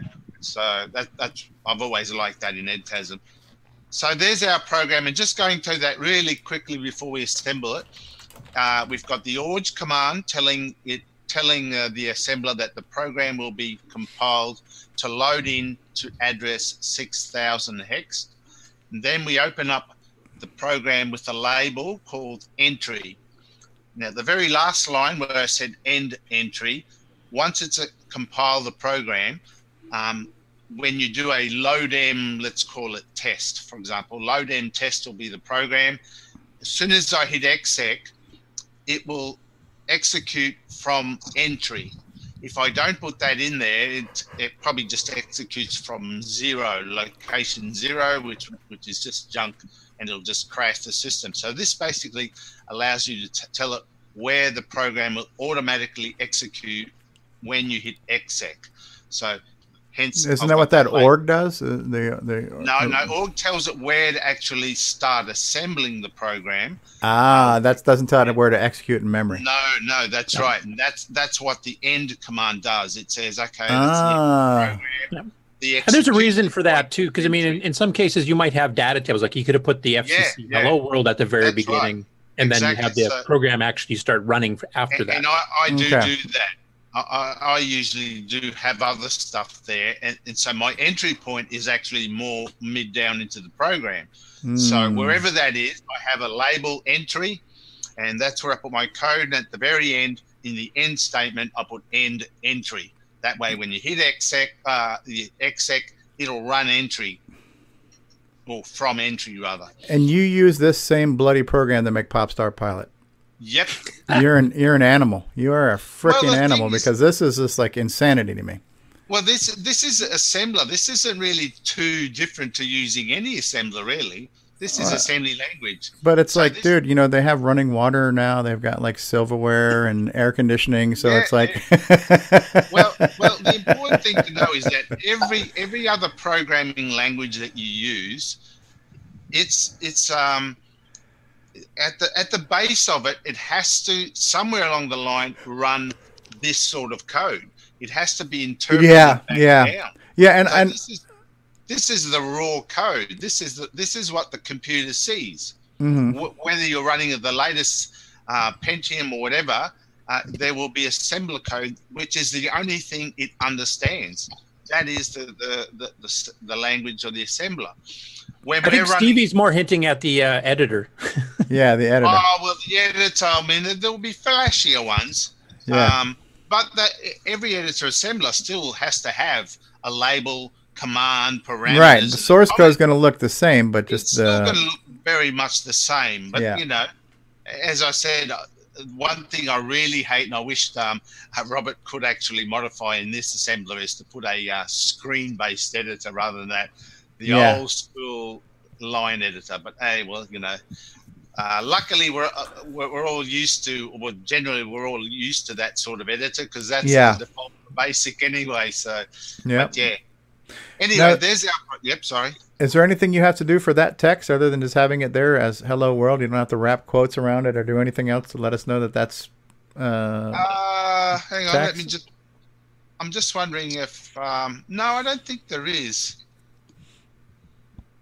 And what did FCC stand for again? Form constant characters, I think it means. Okay. In other words, you put a string. You type a string of text. Okay. So that's what that part of it is. So just winding back. So we've said what ORG is. We've got the entry label. Then we load the X register to point to the start of the text, which is why I say load X with the immediate value of text, which is looking down. We load the Y register with the place it's going to effectively start poking the text. So in this case, the top of the text screen under basics, normal green screen, is 1024. And we load B with the number of characters it's going to do. In other words, the for next loop is 1 to 11, for example, in BASIC. So we've got those three variables set up, X, Y, and B. Then we do the actual loop itself. So I have another label called loop to signify the start of the loop. Then I say load the A register, the other register, with what's in X. In other words, in this case, it'll load up the character H, whatever the ASCII value of H is. It then stores A into Y, into the location 1024, just that was loaded into Y just prior. And both of those commands, load A and store A, have got load A with X plus, store A into Y plus. So in other words, once it's loaded those values, they increment. X is automatically incremented. So basically it's getting it ready for the next character. If I didn't have those, I would then have to add a command later after these two lines saying increment the X and increment the Y. Right. You know, so let me ask you. Yeah, let me ask you two dumb questions because at this point now I know enough to be dangerous with what I think I understand. So because the X register is 16 bits, will it take two letters at a time to load in there, or is it still only going to load the H? We're not loading into X. We're not loading into X. We're loading into A, which is an 8-bit value. Okay. X is pointing to something. So so the X register is where the so it's pointing to a 16-bit address, and that address is wherever the word. Okay, so A and B are still 1 byte at a time. Yeah, they're 8-bit. Okay. X and Y are being used as index registers, so they're pointers. Index registers, yeah. I'm trying to avoid all the terminology without, I'm just trying to keep it really simple. So X is pointing to the start of the hello world. Y is pointing to the start of the screen. B is the number of characters it's going to do this loop for. And I've got the auto. Right. So the load A is going to load in the value of the character. Yes. And then store A is going to store it on the screen. It's going to write it to the screen. So it's like peeking and poking. That's right. Now, could this have been concatenated into a transfer, or to make it a little bit more efficient, or does a transfer not include auto increment? A transfer? What do you mean a transfer? Well, Steve Bjork just went over that last week. Again, I know enough to be asked dangerous questions. We covered a transfer command that sometimes saves a step. Yeah, transfer only transfers between registers, so it wouldn't actually store anything. Yeah. Okay, gotcha. All right. If I wanted to move what the contents of A have into B, I would do a transfer. Okay, so that's not going to. You can't transfer it to the screen. No, it doesn't write to RAM. Gotcha. Transfers register to register only. That's right. So you load A from what X is pointing to, and with that A, you then store that into what Y is pointing to. And X and Y have been incremented to the next one in preparation for the next byte. Right. Then the next command is to decrement B. So B has been previously loaded with 11. Right. Now we're going to go down to 10, and So it's a 4next loop counter, basically. Yeah. Basically, that's all it is. That's right. I mean, if I have a varying levels of text, obviously this loop is only set to run 11 characters. But what if I have various text lines that are all of different lengths? I would do a different approach. I might put a specific value at the end of that text, like a 0, for example. And then my program would load the text. If it's not 0, then go back and do the loop. All right, so that's like your end of data delimiter. I'm just doing it very simple and just going for a fixed value of 11, since we've only got this one line to do. So once it's done that 11 times, it'll have grabbed the whole hello world, the whole 11 characters, dumped them to the top of the screen. It then goes to that lockup line, which, so the CPU it's an infinite loop, basically. It just locks it up. Otherwise, it'll just keep running and it'll just go nuts. Mm-hmm. And that's one of the problems, of course, that a lot of people have with assembly language, is that they write their program, it all looks good, but they don't realize that, okay, the CPU does not stop. It keeps going. So it goes through and tries to interpret whatever other bytes are following, which we don't know what they are. It'll just crash. Question, Nick, could you just do an RTS there? Does that come back to basic okay? I think it does, yeah, if you do that. But I'm trying to avoid having to show the whole interfacing with basic and everything. We could do that. Yeah, I just couldn't remember if that worked or not. Yeah, if you put an RTS there, you could do an exec from basic, an exec hex. Want me to do that? No, that's fine. I get it. Yeah. So, if you put an RTS. Sorry. Just curious, too.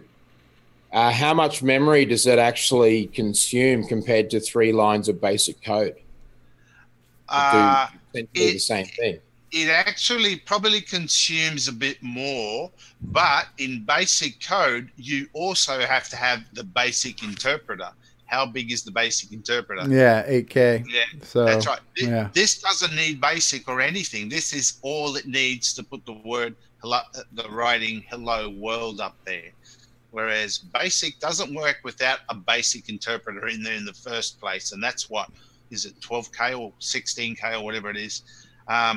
So it is very economical. It's only using whatever number of bytes this code needs in the whole 64K space. If I assemble that, I use the A command, and I don't want it to assemble the code as yet. I'll say assemble no object. Object is the actual assembled code, the object the code. Actual bin file. The bin file itself. So I won't do that just yet. I'll just assemble to the screen so you can see what the full assembly looks like. So assemble with no object does this. Now, you can see the lines that we typed after the line numbers there.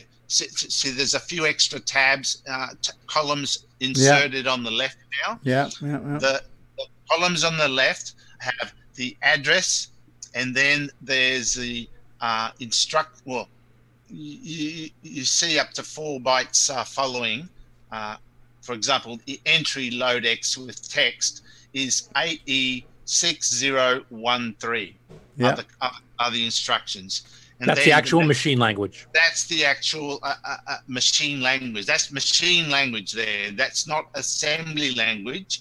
Assembly is what you're seeing after the line numbers of 100 onwards. That's the assembly language. The new stuff that has appeared that's on the left is the machine language. So when you're programming, you're not actually programming in machine language as such. You are programming in assembly language, which is the more English-like version of the machine language. So, you can straight off see on that very first second line there with entry, which is easier to learn to use to program in, using the words entry LDX text or 8E6013. Oh, obviously the hexadecimal is so much more efficient. That's right. That's right. That's less typing. I mean, unless you've got a brain that knows how to interpret all the numbers. You know that 8E stands for load X, and 6013 is the actual address it's loading into X. So if you look carefully at that first line, for example, look. It says 806013. Now, go down to the line that's on the left, on the extreme left, goes down to 6013, and then see that is the start of Hello World. So, in other words, I'm loading X with 6013, which is where text is. Now, I have got an error there on. That says missing information, so I think I do need to put a hang on, quotes or slash or something, some sort of delimiter. Yeah, you need a delimiter to tell the assembler that's text. So I'll just add that in, and it'll make more sense then. So we go in, we use a fantastic editor that we have. You're just space barring your way through. I'm just space barring, yeah. And then to insert. Yeah. So this is exactly like the basic editor. Extended basic, yeah. When I say editor, I'm going to be using quotes here. Editor. That's right. They called it an editor. All right. So now you're going to try to assemble it again with the /no. A/no. So there it is. So I had to put the slashes on. Okay. In the end, yeah. So that the assembler knows that the text part is in between those two. Different assemblers may use different things in there. I will mention one thing on the /no option. There's other options you can do too. Basically, use that to do a quick assembly in memory only, just to make sure you don't have errors. Because if you're writing it to disk every time, especially a floppy, it takes a while for it to actually write because floppies are slow. It does. So it's much easier to do it this way. You can also use WE, assemble wait on error. So when an error, if it's a big long listing, you can have it automatically pause so that you don't miss it. And you can also say no object, because we don't want it to make the code yet. And also what I use a lot, especially when your listing is long, is say no list. So that's what I use. And like what Curtis was saying, if I do that, it just comes straight back and tells you the number of errors that are there. So it's a quick way of seeing if my code is okay.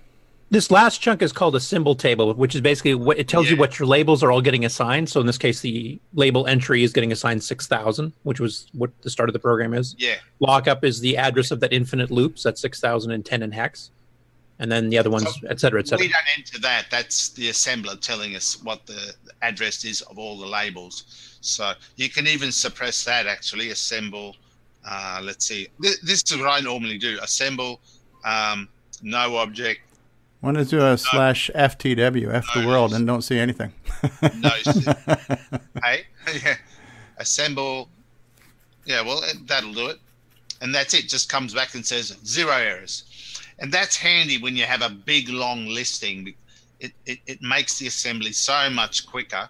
I can have 1,000 lines in there, and it only takes say 30 seconds to do 1,000 lines. But if I listed them as well, it's a bit slower there. Sure. And you did that for Popstar Pilot, didn't you? For one of your preview videos where you actually had the source code scrolling by on the screen. Yeah. You see the whole thing going. Yeah. So there's our program. Okay, let's execute it. Engage number 1. Well, we can't execute yet. That's the assembler. We got to make the actual code. So now we can say assemble and give it a name, and we'll just call it test. Assemble test. And you don't have to put .bin at all? No. So it's assembled it.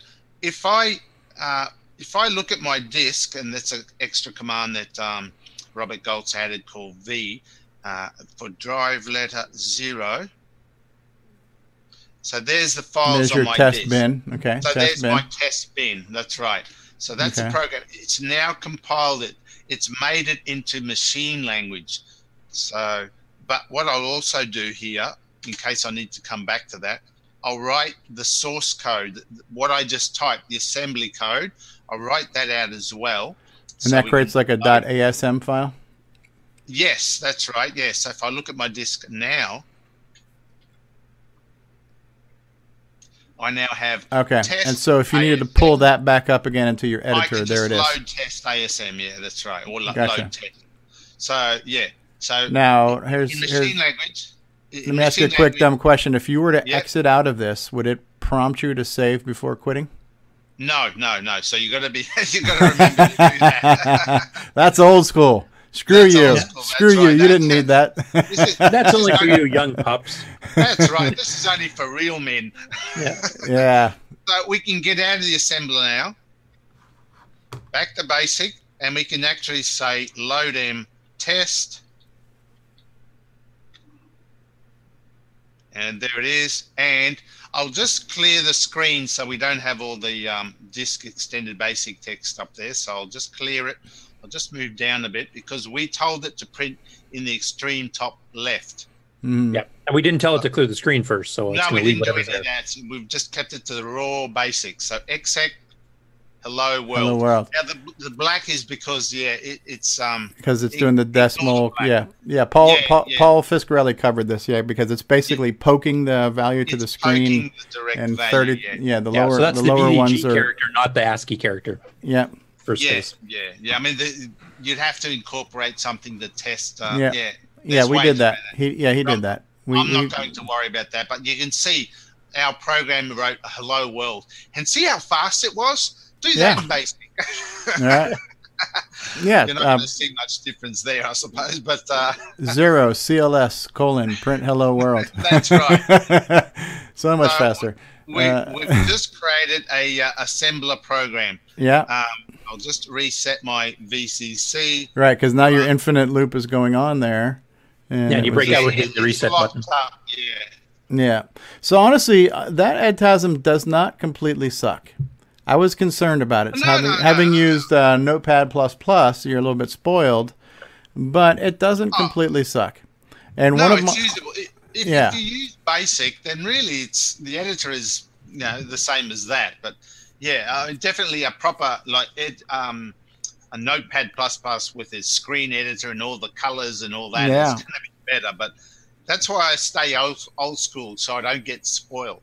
Well, here's another challenge too. When especially on a bigger program like Popstar, and you go to assemble this now, the CPU that's doing the assembly is your 6809, and so now the time it's going to take to assemble the code into the binary file is going to take longer than if you'd done it on a cross assembly, obviously, right? So I get it. That's right. You're using a 1.79 megahertz CPU as opposed to a 3 gigahertz CPU on a PC running an emulator, of course.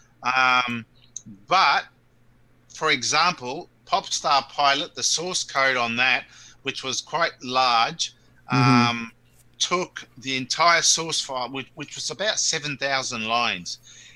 When I assemble that and write to disk, it's created the binary it's under a minute. Oh, really? Because I suppress the listing. Okay. All it's doing is assembling. You're just doing the okay. That's right. It only takes a minute, and it assembles to I've got a Coco SDC, so it's a bit faster in writing to that. Sure. Or if I have DriveWire, which I do, I can assemble to a DriveWire drive if I want. Right. So it does it much the same. So 7,000 lines takes about a minute to. That's not terrible. That's not terrible. Jason has his hand up. Yeah. Jason, fire away. Okay, this package that you're using now is a commercial package. Now, is it something that's still available? Yes. Yeah. If you contact Robert Galt, I haven't got his contacts at the moment, but I can get them to you. He sells the assembler. And it's basically the old Tandy's disk EdTASM that's been heavily patched to have one disk I/O to support 80 column or 40 column screens. It's got support for 6309 instructions. It has a lot of other extra codes in there. There's a few other enhancements, like it uses a 28 line display because it runs at the full 2 megahertz too, right? And it runs at 2 megahertz as well. 1.79 megahertz. So it's as fast as I can get it. That you can basically get without having to go in and optimize the code. Right, itself. and this does require a Coco 3 though. So even if you were going to write something for a Coco 1 or 2, you would still have to write on the Coco 3, right? Actually, well, there's no 80 column display on the Coco 1 and 2, is there? Yeah. But I think the program still can be made to use the 32 column screen. Okay. Work, but And I'll just mention as an aside here too, the Nick's talking about how long it takes to assemble a large program. If you're using the OS9 assemblers, there's two main ones. There's ASM and there's RMA, and it's the same thing. If you do a listing, it definitely slows down, even if you're redirecting it to a file to look at later. If you just do assembling without the listing, it runs pretty quick. The relocatable macro assembler, which is the advanced level 2 one, actually lets you assemble, like you can have your code in multiple chunks if you're doing a really large program. And you can actually, it's smart enough to know not having to reassemble every chunk if you didn't change anything there. So if you only change one small part of your program, say it's divided into 5 parts, it only has to physically reassemble that one part, and then it just kind of merges the whole thing together. So it goes much, much faster on fast projects, more like a modern assembler. Right. Hey, when you have a long listing, how do you is there a just like in BASIC, you use the Shift At. Shift At. Oh, okay. I wondered about that. But it lists only a page at a time if you want. The P command, for example. Like pause after each screen? Yeah, it'll pause after every screen anyway. So that's how you can go through and look. This is only a small listing. We don't. I mean, I would imagine by the time you've already done your editing, seeing the source code in the assembly part is not that important because you've already spent all your time banging out the code in the editor, right? So it's almost non-essential to see the code scroll by as you assemble. No, it's of no interest to me. Yeah. And actually, that's one thing I'm going to be writing to Robert to see if he can make the default when you do an assembly, like I'll do a no object because I don't want it to write any code. Assemble no. The default is to list and to show the symbol table. I would rather if you can do an A enter and the default is no listing, no object, so I can just do an right. A. So you want your default, you press one key and you get the fastest possible assembly option available to you. That's my next suggestion to Rob. Yeah, no, that makes sense.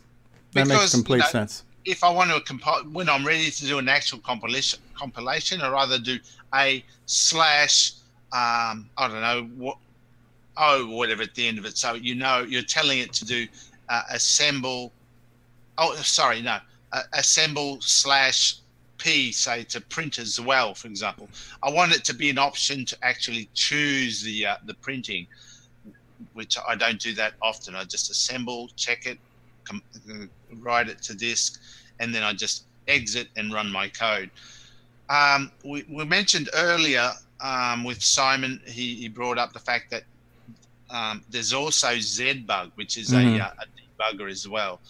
I never use that, but you can actually jump from here to ZBug, look at your code, set up breakpoints and all that sort of stuff like a normal debugger. So, but I never use that. I'm very old school. Actually, that's not true because EdTasm is an old school program with the ZBug. I was just too stupid to learn it, I suppose.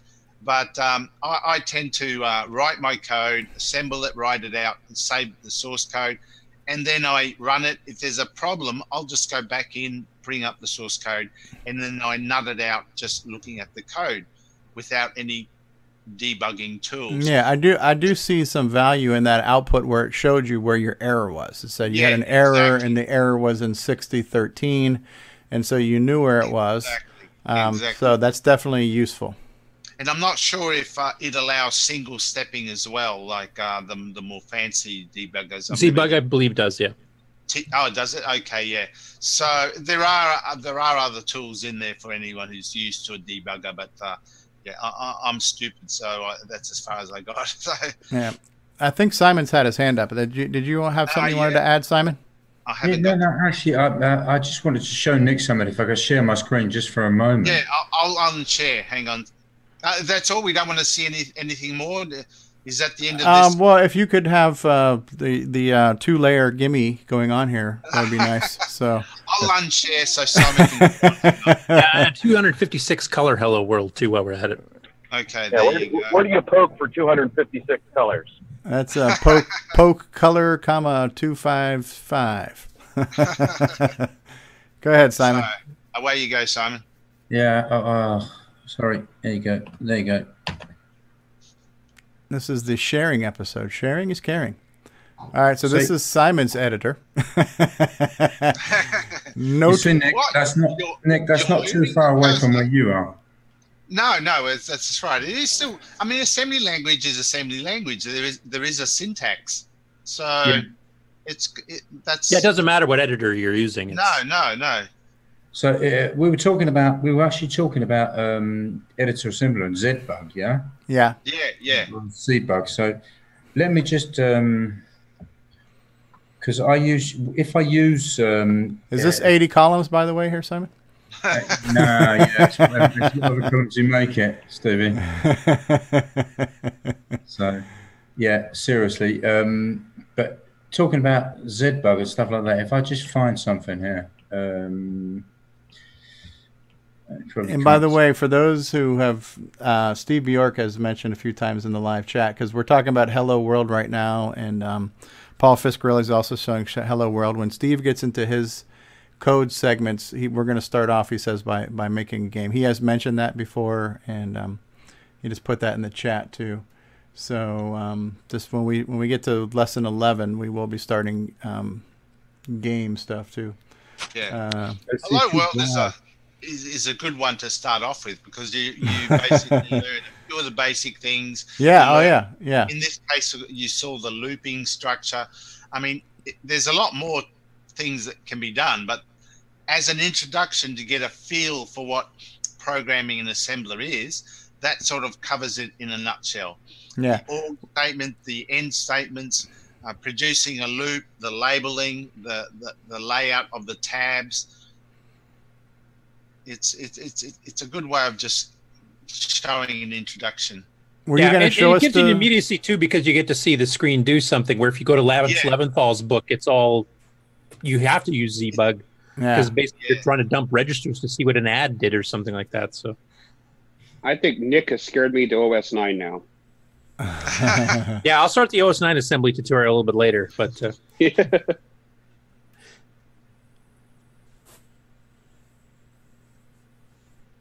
Okay, so this is the original EdTasm, huh, Simon? This is the cartridge one. Where did all that shit just pop up on the screen from? This is like auto typing? What's going on here? Well, he hit Z first to go, or Z first to go into ZBug, which actually, if you just single step through, is a disassembler basically. So it's actually showing you what code exists at the memory location you start at, which is the basic ROM. Oh, so you're stepping through memory. Okay, so C00, that's where that's basic the cartridge ROM. He's actually sure. looking at EdTasm itself. Or EdTasm, rather, yeah. Oh, so this is actually looking through RAM. Yeah. Yeah. So yeah, ROM in this case, but yeah. Yeah. So the extreme left column is the memory location. Yeah, so if you wanted like the original color basic. Yeah. At A00, yeah. So this is where the ROM starts. Yeah, if you wanted to see what was in that, you could actually do word mode. That gives you hex dump. And that's showing you the actual machine language. Yeah. So you can do ASCII mode. Hex dump. ASCII mode. Oh, wow. That's if you're trying to dump text chunks of a program. And so this I can see already. This would be so much better in some type of GUI format where the text is, available. Is this how you save the RAM out to a bin file? No, this is just for looking at it in different ways. You can disassemble it. You can dump the hex dump. You can dump it as ASCII, depending on what part you're looking at. So here's a hypothetical question, which I think I know the answer is yes to. So could you write a basic program to start, like we're starting this ROM, the C000, and you peek in a value, and you, based on whatever that value is, you could actually translate that into machine code or assembly just by doing a lookup table on what byte is stored and what the mnemonic is for it. Yeah, so there are basic disassemblers actually out there. Okay, so you could write a program to read through RAM or ROM and figure out what's there and visually display it for you. Yes. Yeah. And there are ones that already exist if you wanted to look at them. Yeah. No, it all starts to come together when you understand registers and memory and what all this crap means, right? So I love it when a plan comes together. Oh yeah. So you see, Nick, I just made a tiny little program in EdTasm. Right. So this is what ZBug looks like in EdTasm. And no, this is actually the editor. Oh, you're actually editing right now. Yeah, the first letter you see on the screen, or first character you see in the line, that tells you which one you're in. A number sign, you're in the ZBug debugger. The star, you're in the editor. Okay. That's 3 states, I think. There's a third one, I think. So I just done this, which basically in the cartridge version, and Nick done an infinite loop to stop him crashing out. On the cartridge version, you just used software interrupt. Now, I think I could have used that as well. It does have the SWI command as well. Yeah, so what I want to do is assemble in memory absolute origin. That went fairly quickly. So yeah, it's only one instruction. Is this what Simon is this what you use when you work on your MAD stuff? Do you use EdTASM or are you using something else like LWASM or something? I use LWASM. Not that crazy. Did you hear that? He's not that mad. But right now we've assembled one instruction to free F00, so I could just in ZBug look. Okay, I've assembled this WI. Okay. Yeah. So hitting the Z key puts them into the ZBug mode, which is the number sign, but you can tell you're in ZBug, and then you can single step through. And at 3F00, he just assembled a program that did a software interrupt SWI, and now it's showing the result of it. Here's the actual disassembled version that shows SWI. So if you wanted to single step through something, say something in like basic EdTASM cartridge itself, you could go like C000 and then a comma.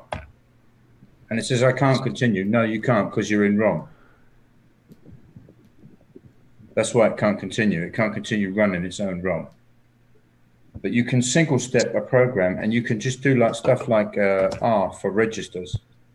There's your A register, your B register. This actually shows you what's in the register, huh? Currently, yeah. Okay. It's basically the debugger, the part that I didn't learn. That's why my programs are so buggy.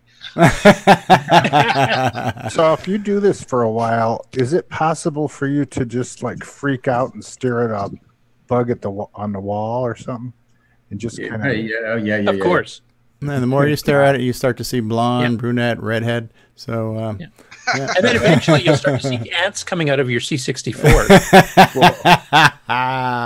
Like everything, I mean, if you use something enough, you get used to the environment. So assembly language may look very foreign to someone who has never seen it before.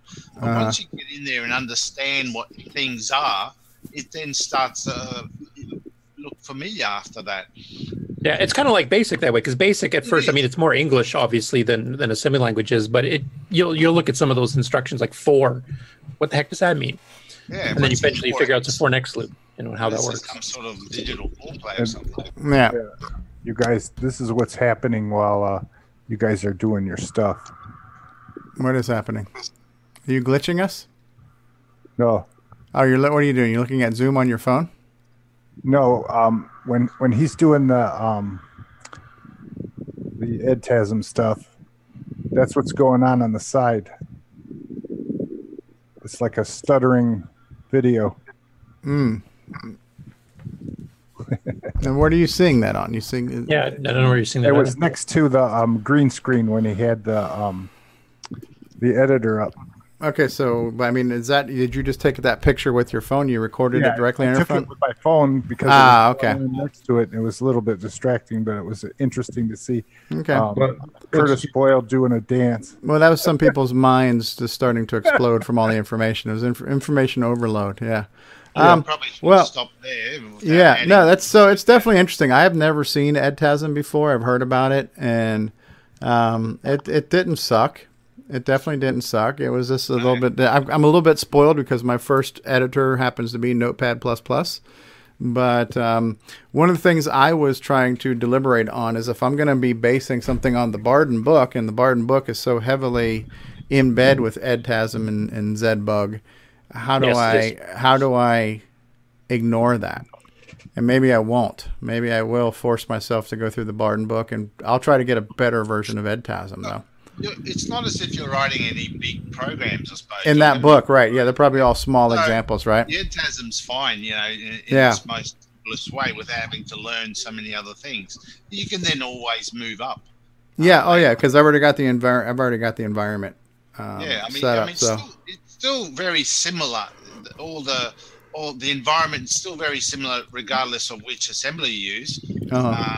It's just there's a few different features in each one, of course. Right. But basically, assembly language is assembly language. That's right. That part I get. Yeah, that's right. Basic is basic. Assembly is assembly. There's just that's how they are. Yep. Well, that was cool. Thanks for sharing that. And so we ended up having a assembly coding segment. Well, I think anyways, yeah, so that's good. Steve wasn't there. I thought, oh, well, we need a core dump topic, so let's make that. There we go. So commercial dump. My core has been dumped. All right, good stuff. All right, we'll take another commercial break and we'll come back. I think Ron has to go potty. Oh, all right, just tie a knot in it, Ron. So we're loaded up. We'll be back in just a minute, folks. Thanks, everybody. Hey there, I'm Marco Rolzer, and you're watching Coco Talk.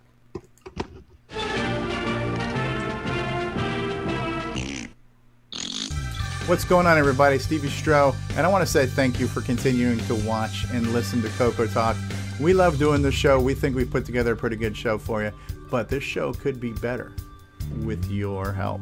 So if you would like to send a feedback, a comment, a suggestion, a show topic, or maybe even your own little segment or bumper, then send it to us via email to cocotalk@cocotalk.live. This show would be nothing without you.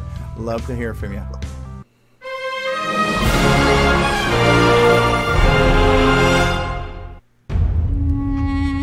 In a world where hard drives rule and floppies are crap, one man,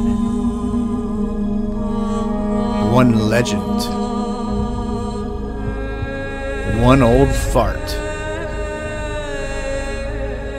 dared to learn the floppy. This is for the podcast people, and took the brunt of the jokes. Then EMP.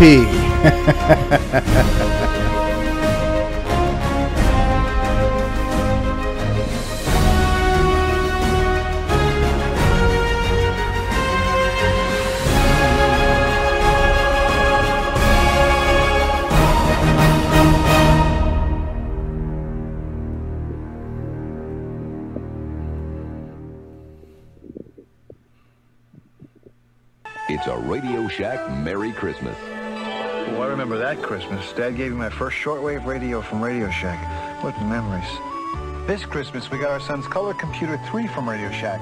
It hooks right up to our TV and was on sale for less than $130. The Color Computer 3 makes learning fun. Jimmy even lets me use it for word process when he isn't playing computer games. Lucky I still got my shortwave. Save $70 on the sale-priced Color Computer 3, only at Radio Shack. We now return you to Coco Talk. And we're back. Thank you, Speech Sound Pack. All right, so we managed to talk about some things. We talked about, do you still have your original color computer? We talked about when did you get into the Coco? Did you enter in late? Did you get in on the ground floor?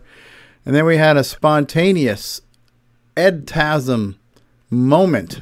I don't know if it was a moment. It was a segment. So, yeah, Edtasm has been slightly demystified. It's not as daunting as one maybe would have previously imagined. It's, you know, and if you worked on the Disk Extended Color Basic and you worked on Extended Basics Editor, it looks like it's almost the same, right? I for insert, X to get to the end, space bar to tap one character over at a time. Could you hit like 5 space and jump 5 spaces over, or to do that kind of stuff too? I think it does. Do you remember, Nick? Yeah, I don't know. Actually, I might give that a quick try in the background here. And So if you're familiar with that editor, I think it does. No, I think you got to use. So it's just single space, but you're looking at not looking at a lot of information. Yeah, that's right. Yeah.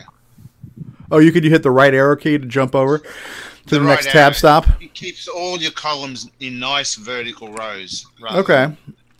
So I've always liked that the nice clean. Yeah. Okay. So Edtasm, kids, ask your doctor if Edtasm is right for you. That's right. If you experience Edtasm for more than 4 hours. Yes. You may need it surgically removed. Tom C. said we had an Edtasmic dump. That's what she said. Yes.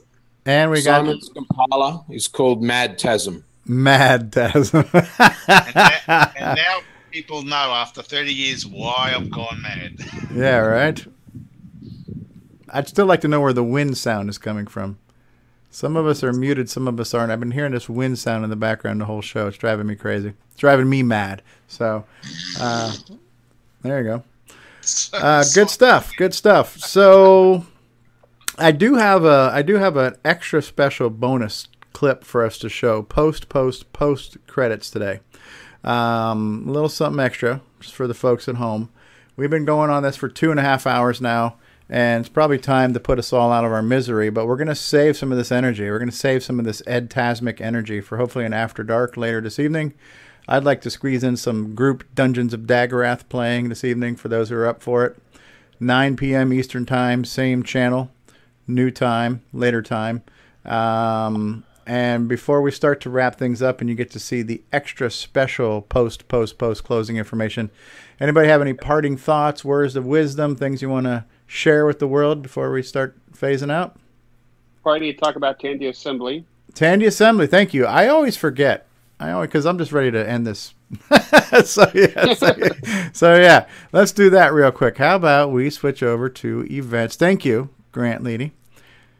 That's why you were described in the roundtable as being the real brains behind the show. So on our events, let us not forget Tandy Assembly, which is at tandyassembly.com. For those of you not aware, right? So November 10th and 11th, 2018 in Springfield, Ohio. And you're going to be able to see these kids here hanging out, having a good time on their TRS-80 Model 1.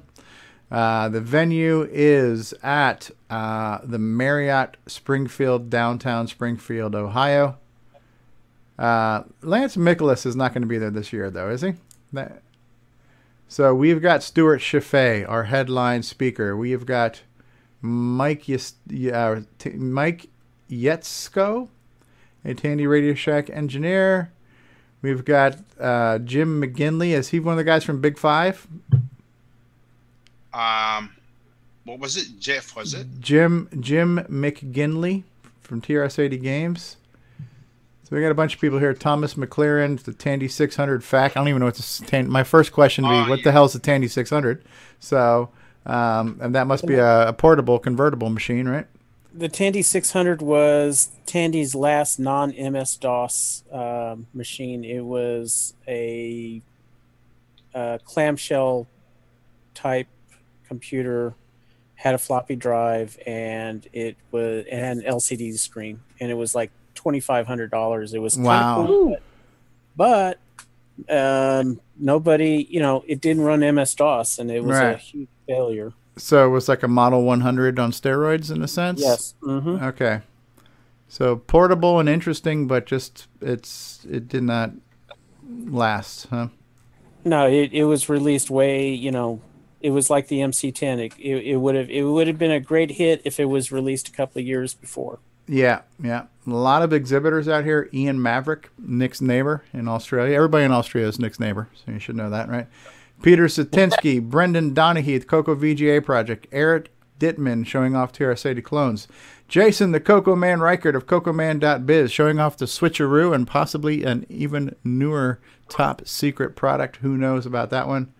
We got Jason Newworth of Newsoft. We got Thomas McLaren, Digital Dinos Retail Appearance. Richard Lorbieski of Boyson Technology will be there, fixing all of Jason's cables. And then we got Randy Kindig. Eric Canales is going to be there with Tandy Computer Demos. Evan Wright, author of Flood It, showing off his text adventure development system. Windy Systems. Paul Fiscarelli, Color Computer Floppy Disk Tools and Long Branch Never. Very, very cool. So we'll get to see his development environment. Hopefully he'll play his game. Neil Blanchard will be there.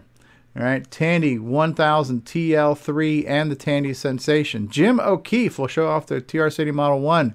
Reitveld, or Sent From My Phone, will be there. He's going to show off the Tandy Vision, which was Radio Shack's clone of the Intellivision. All right, Ken Edwards showing off Tandys and TRS-80s. Retro Innovations, Jim Brain. Peter Bartlett of Bartlett Labs, and Malcolm Ramey, and George and Peter Phillips, and Cloud9, and Arno Pewter and Sasha Harboring. All right, those guys were there last year too, showing off their stuff. So we got speakers, we got all kinds of stuff, right? And how far away are we? We're like pretty soon, right? Jim is not from Big Five, so Peter's still here. He's not from Big Five, Peter just says. 4 weeks? 3 weeks. 3 weeks. 3 weeks. 3 weeks. 3 weeks. So very cool. So you guys want to make sure you get this is the second annual Tandy Assembly. If you missed it last year, it's your chance to see it this year. Thank you for reminding me, Grant, because I always forget. To correct on the Tandy Vision, that was actually, it wasn't a clone. It was actually the Intellivision with a Tandy label. Just a wrong choice of words, but a rebranded, OEM'd, relabeled Intellivision. Yeah, it was labeled a POS by the Depot Repair people. Was it manufactured in the same places as the Intellivision? Yes. So Intellivision just made the 2 boxes and put 2 different stickers. They put their sticker on one and Tandy's on the other? That was it. Okay, so Tandy didn't even assemble it? No. No, they just had it OEM'd for them and they put it on their shelves. Yeah, and all they did is they warrantied it, and they had palletfuls of Intellivisions or the Tandy Visions. I had actually visited their repair depot in Fort Worth. This is in March of '83, and yeah, they had palletfuls of them. And, wow. I mean, it's because it says Tandy on it. It would be nice to have in your collection, you know? Right. And apparently Henry Rietveld, he's got one and it works, and so it's kind of cool. There is a speech synthesizer for it that actually sounds halfway decent. And there is a game for that. It's called Bomb Threat, which is a kind of tie-in to the Rick Adams Coco game. So there's a whole Tandy full circle thing going on here with the fact that Radio Shack sold it, and there's a Bomb Threat game on there. So kind of cool. It was dark brown, Nick Marotta says. It had a wood grain finish or something, didn't it? Yeah. What's that, Chad? Tandy actually had a lot of rebranded gear. A lot of the pocket computers were actually rebranded Sharp. Yeah, true.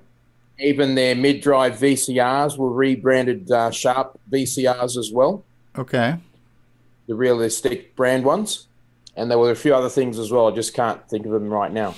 Well, the Model 100, too, was not made by them. Their first portable system. Who made that? Kyocera. Kyocera? Yeah. Interesting. Cool stuff. All right, thank you for reminding me, Grant, to plug Tandy Assembly. My bad. I do apologize.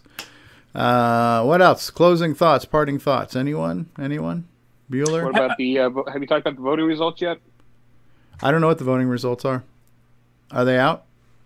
For the Glen side? Yeah. Yeah, they've been out. Have they been? Linville is now the new president. How do we see that? Is that on tandylist.com or something? No, I was at the meeting. I survived the. You survived the meeting. Yes. Did you have a T-shirt and yes, I did. Purple Heart or anything to go along with that? Yeah, it's John Linville is the president, and Tony is the vice president. Tony Pedraza. I thought he was not even in the running. No, he decided to run as vice president. You know what I was thinking?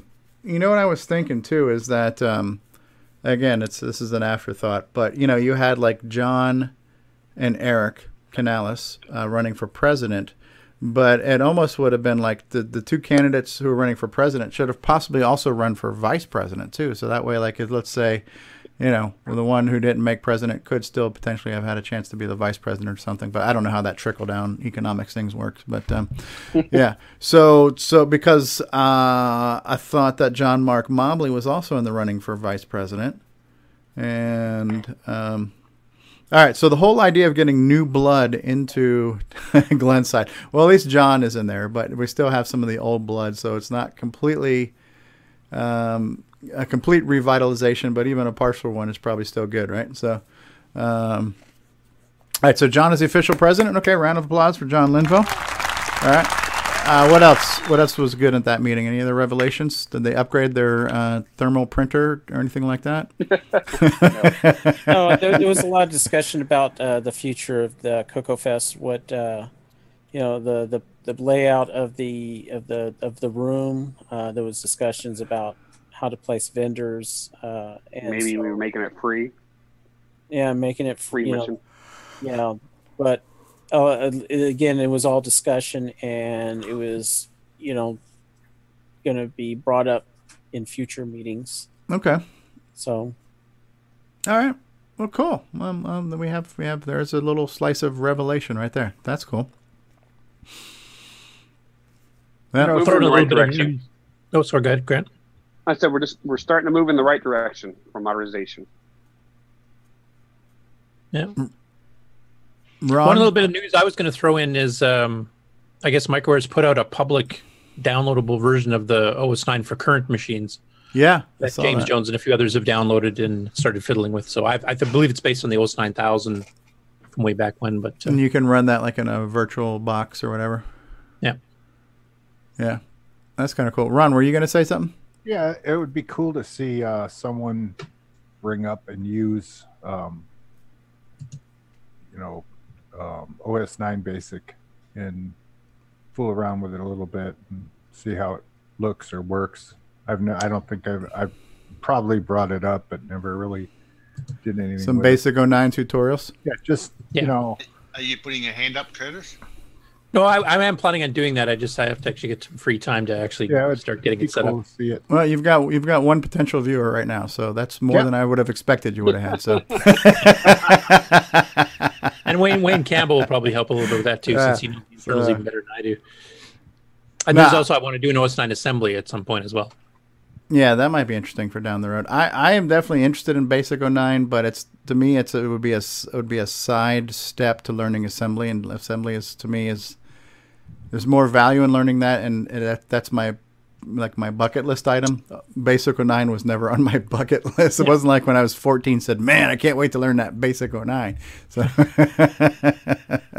Hey, Basic 09, I view it's a faster, better version of Basic, but it's also the easiest way to write programs for OS 9 Nitrous 9. You can do assembly in C and everything else, Pascal, Logo, whatever else under OS 9 as well, but it's one that at least people will have a beginning familiarity with, being familiar with Basic.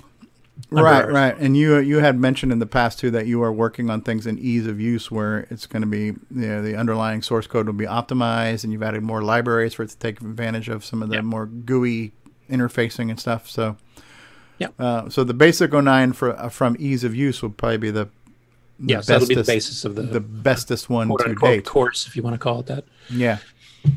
Okay, that's cool. Very cool. Anybody else got anything they want to mention before we start the closing ceremonies? Richard, you want to give us an update on new Boomerang boards and how they're going out, and are new ones available, things like that? Oh, yeah, they're available, and I'm still working on doing the DAT board replacements, and I should be finished by the end of next week. I just been sidetracked with the other stuff, but yes, everything is available and going according to schedule. Excellent. Are you still getting new orders too, or? Oh yes, I'm definitely getting new orders. So excellent. I also want to mention. Oh, go ahead, Steve. You go ahead. I was just going to mention. I did. Snyder also mentioned on Facebook because people were asking about how many Coco SDCs have been sold, and I guess it's well over 700, approaching 800 now. Wow, that's great. Yeah. We still have to get them out to a fest as a vendor at some point, so people can actually ask them questions and things. But and the funny thing is we say that because for our own selfish reasons we want him there, but his lack of being there hasn't really hurt his business. No, there's a lot of word of mouth going on there. But it'd be nice, like some of his other newer products, to show off. Like and just to meet, just to meet the man in person, if nothing else, too. Definitely. I mean, it's nice seeing Jim Brain when he's showing stuff that's not for sale yet, but he's been developing and kind of seeing what the putting the feelers out. How many people are interested in the 25 port MPI besides David Ladd. So right. All right. Well, we're going to start phase 1 of the closing credits, but we've got a special post closing bonus clip for you guys today. So here comes phase 1. So get ready, folks. This concludes another episode of Coco Talk, the world's leading live talk show featuring the Tandy Color Computer. For all things Coco Talk, visit us on the web at cocotalk.live. We'd love to hear from you. Send feedback, suggestions, even segments via email to cocotalk@cocotalk.live. If you love the color computer like we do, then visit imacoconut.com for all your color computer links needs. Consider supporting the show with a purchase of merchandise from our retro swag shop at 8bit256.com. If you'd like to become a patron of the show, visit the Patreon link on our site at cocotalk.live. Coco Talk would not exist without the community and its cast and crew. Thanks go to Curtis Boyle, David Ladd, Mark Overholzer, Grant Leedy, Bruce Moore, Nick Marentes, Ron Delvaux, Rick Adams, Jason Reichert, Richard Lorbieski, Jim Brain, Karen Anscombe, Simon Jonason, Wayne Campbell, Steve Batson, Brian Joyce, John Strong, and Barry Nelson. Special thanks to Steve Bjork for production suggestions and Brian Joyce for our best of episodes and bonus content. Please help support the Coco community by visiting some of its contributors. The Coco Crew podcast at cococrew.org. Glenside Color Computer Club, host of Coco Fest at glensideccc.com. Jim Brain and Retro Innovations at go4retro.com. Tandy Assembly at tandyassembly.com. Boyson Technologies at boysontech.com. Get your own switcheroo at cocoman.biz and Cloud9 Technologies at cloud9tech.com. Coco Talk is hosted by Steve Strobridge. Co-hosts, technical directors, segment hosts, and producers: Curtis Boyle, David Ladd, Grant Leedy, Mark Overholzer, Ron Delvaux, and Jason Reichert. Production motivation, Steve Bjork. The Coco Talk theme song is copyright 2008 by D. Bruce Moore and Greg Schalar. Mixed, mastered, and produced by D. Bruce Moore. Coco forever, people. And let's not forget a very special thank you to Roger Taylor for getting us on the Coco TV channel on Roku. The Three Muggeteers.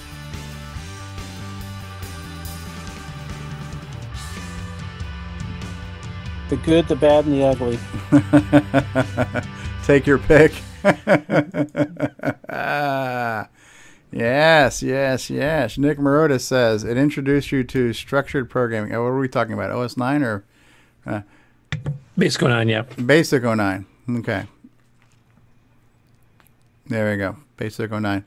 So the world needs its Basic 09, so we'll have it. And that would be, I would definitely like to do a version of Cosmic Aliens for Basic 09, but I would much rather start working on some assembly before I do that. But it's on my list, indubitably. So how many of us will be able to do an After Dark later on tonight? Anyone? I'll be listening. You'll be listening? Yeah, I still got work. I don't know if I've said this the last 4 weeks in a row here. It's going to be my last weekend of overtime, but I've actually talked to all the individual people, companies that I do work for, and it sounds like this is actually the last weekend. Okay. Excellent. Ron Delvaux, you're on? Joining. Yes, see my halo? Yes, I do. It's a little bit better than the propeller hat, so yeah. Yeah. You almost look like a Roman warrior right now. You got the whole little gladiator centurion thing going on. Well, he is Italian, right? And that's where Rome was, wasn't it? Yeah. Grant, did you say you'll be able to make it tonight? Yeah, I'll be on tonight. Jason, is your hand still up, or did you just forget to put it down after? I think it's stuck. It's stuck. All right, I'm going to hit the lower hand button. All right, your hand has been lowered. All right. Chad, you going to be able to join us in a couple hours? Possibly. It depends how smashed I am later. I'm supposed to be going to the markets. Okay. And Paul Friscarelli says he should be able to join us for an After Dark. Diego says, I'll join you. Okay, so we got a couple people in the live chat. He will be here. All right, cool. So, yeah, I would like to get a group Dungeons of Daggorath thing going. Could use some help, some coaching, some moral support, and we'll see if we can't make it to at least level 4 this time. We have the ability of saving along the way, which is nice.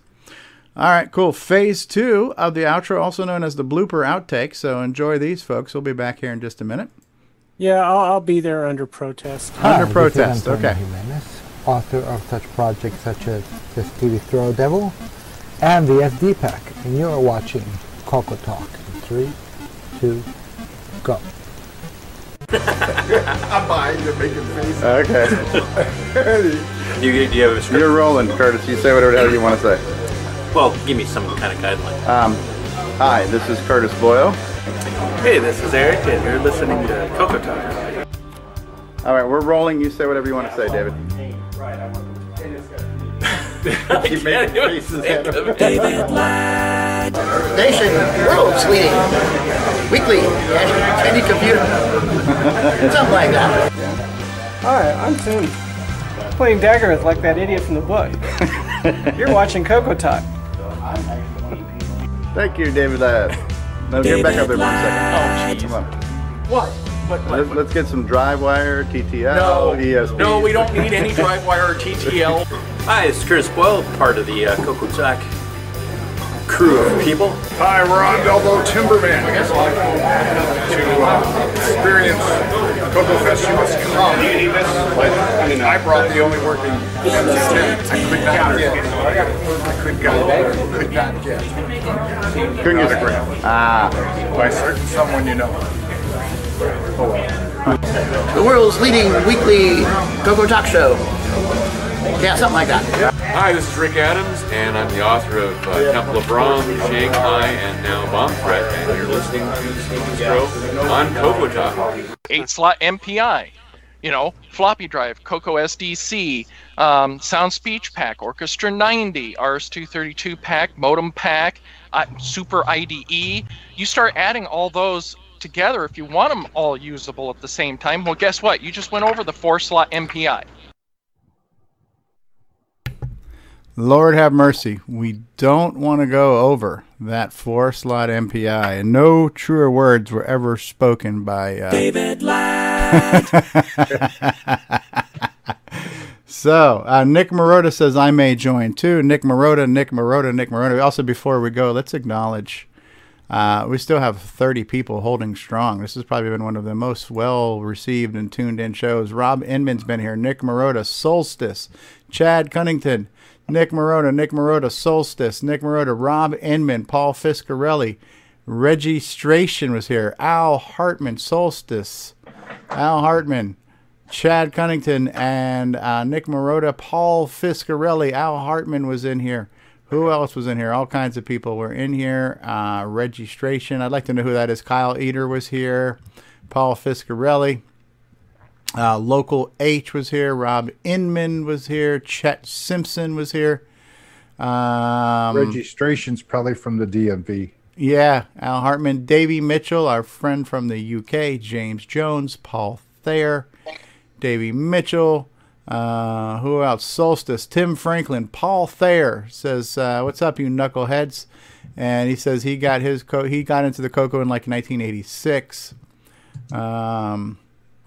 Al Hartman, James Jones, Al Hartman, Tom C. from Jersey, Local H, Solstice, James Jones, Solstice, Local H, Tim Franklin, Nick Marotta, Diego was here, Rob Inman, Nick Marotta, Local H. I think we're repeating ourselves now. Rob Inman, Registration, Steve Bjork was here, Nick Marentes was here, Nick Marotta, Paul Fiscarelli, Tim Franklin, Richard Lorbieski, Grant Leedy, Peter Satinsky of the TR Sadie Trash Talkers was here today. Thank you for coming by, Peter. Steve Bjork was here. Ken Reichert, best known as the brother of Jason Reichert, was here. All kinds of people in the live chat. It's just taking me forever to scroll through all of this. So Tim Franklin, Rob Inman, and let's not forget Nick Marotta. Let's all give a shout out to the Coco Talk Orphanage, where Cocos go to die. And Timmy's going to get his wheelchair. And now, what I have prepared for you guys is a special super duper bonus clip. When you just can't get enough David Ladd. I have a little something extra for you. And if you were wondering what David was up to today, David, what did you do today? Oh, I'm much happier breaking stuff. Okay, so he was at a McDonald's somewhere breaking the milkshake machine. So let's watch this special super duper clip, and I hope you guys enjoy it. Military DriveWire. He had to wear long sleeves because you're going to make me look this up on Snow. Semi-graphics now. He was never a situation happens with the I was hoping it was right, but I didn't want to. But what about it's something that no one's really ever thought of. I wanted to practice him, but then I returned, and then I'm actually back in a text mode DDG. But it's like crap because it was the code for HR for already graphics modes, and it wasn't, and it's just I don't think those interactions have been DriveWire. And that's one of the things was that some of those display codes need to be in the specific modules rather than in VTIO, because then VTIO can be left alone. And then when you do the display, then it's handled by that. Those control codes are handled by that code module. Because right now, the only thing that Curtis has is... like John Strong right there. Really, are you recording this, Steve? Not at all, David. So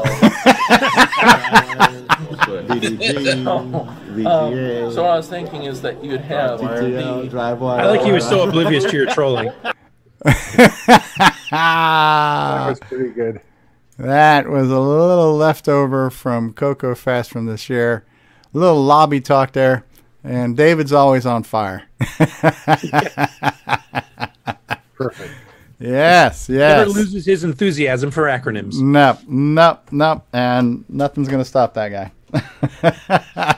So, David, we missed you. David Ladd. Maybe we'll get David on After Dark tonight. All right, guys. Anything else? Have we beat this one to death? All right. Yeah, I think we're done. All right. So, Nick Marentes, thank you for our ad hoc assembly today and our little crash course on Ed Tasm. That was cool. Good stuff, guys. All right, so we're out of here. Thank you. Long live the Coco forever, and we'll see you tonight later on. Peace out and goodbye, everybody. Press the button, Frank. That's all, folks. And let's not forget Rick Adams was here earlier today too. Thank you. Yes, you're too kind, and thank you. All right, and we're out of here. Bye now. Everybody, say goodbye. Bye. Say goodbye to say goodbye to Nick Marotta. Say goodbye, Nick Marotta. Bye-bye. Nick Marotta. Goodbye, Nick Marotta. All right, we're pressing the button, Frank.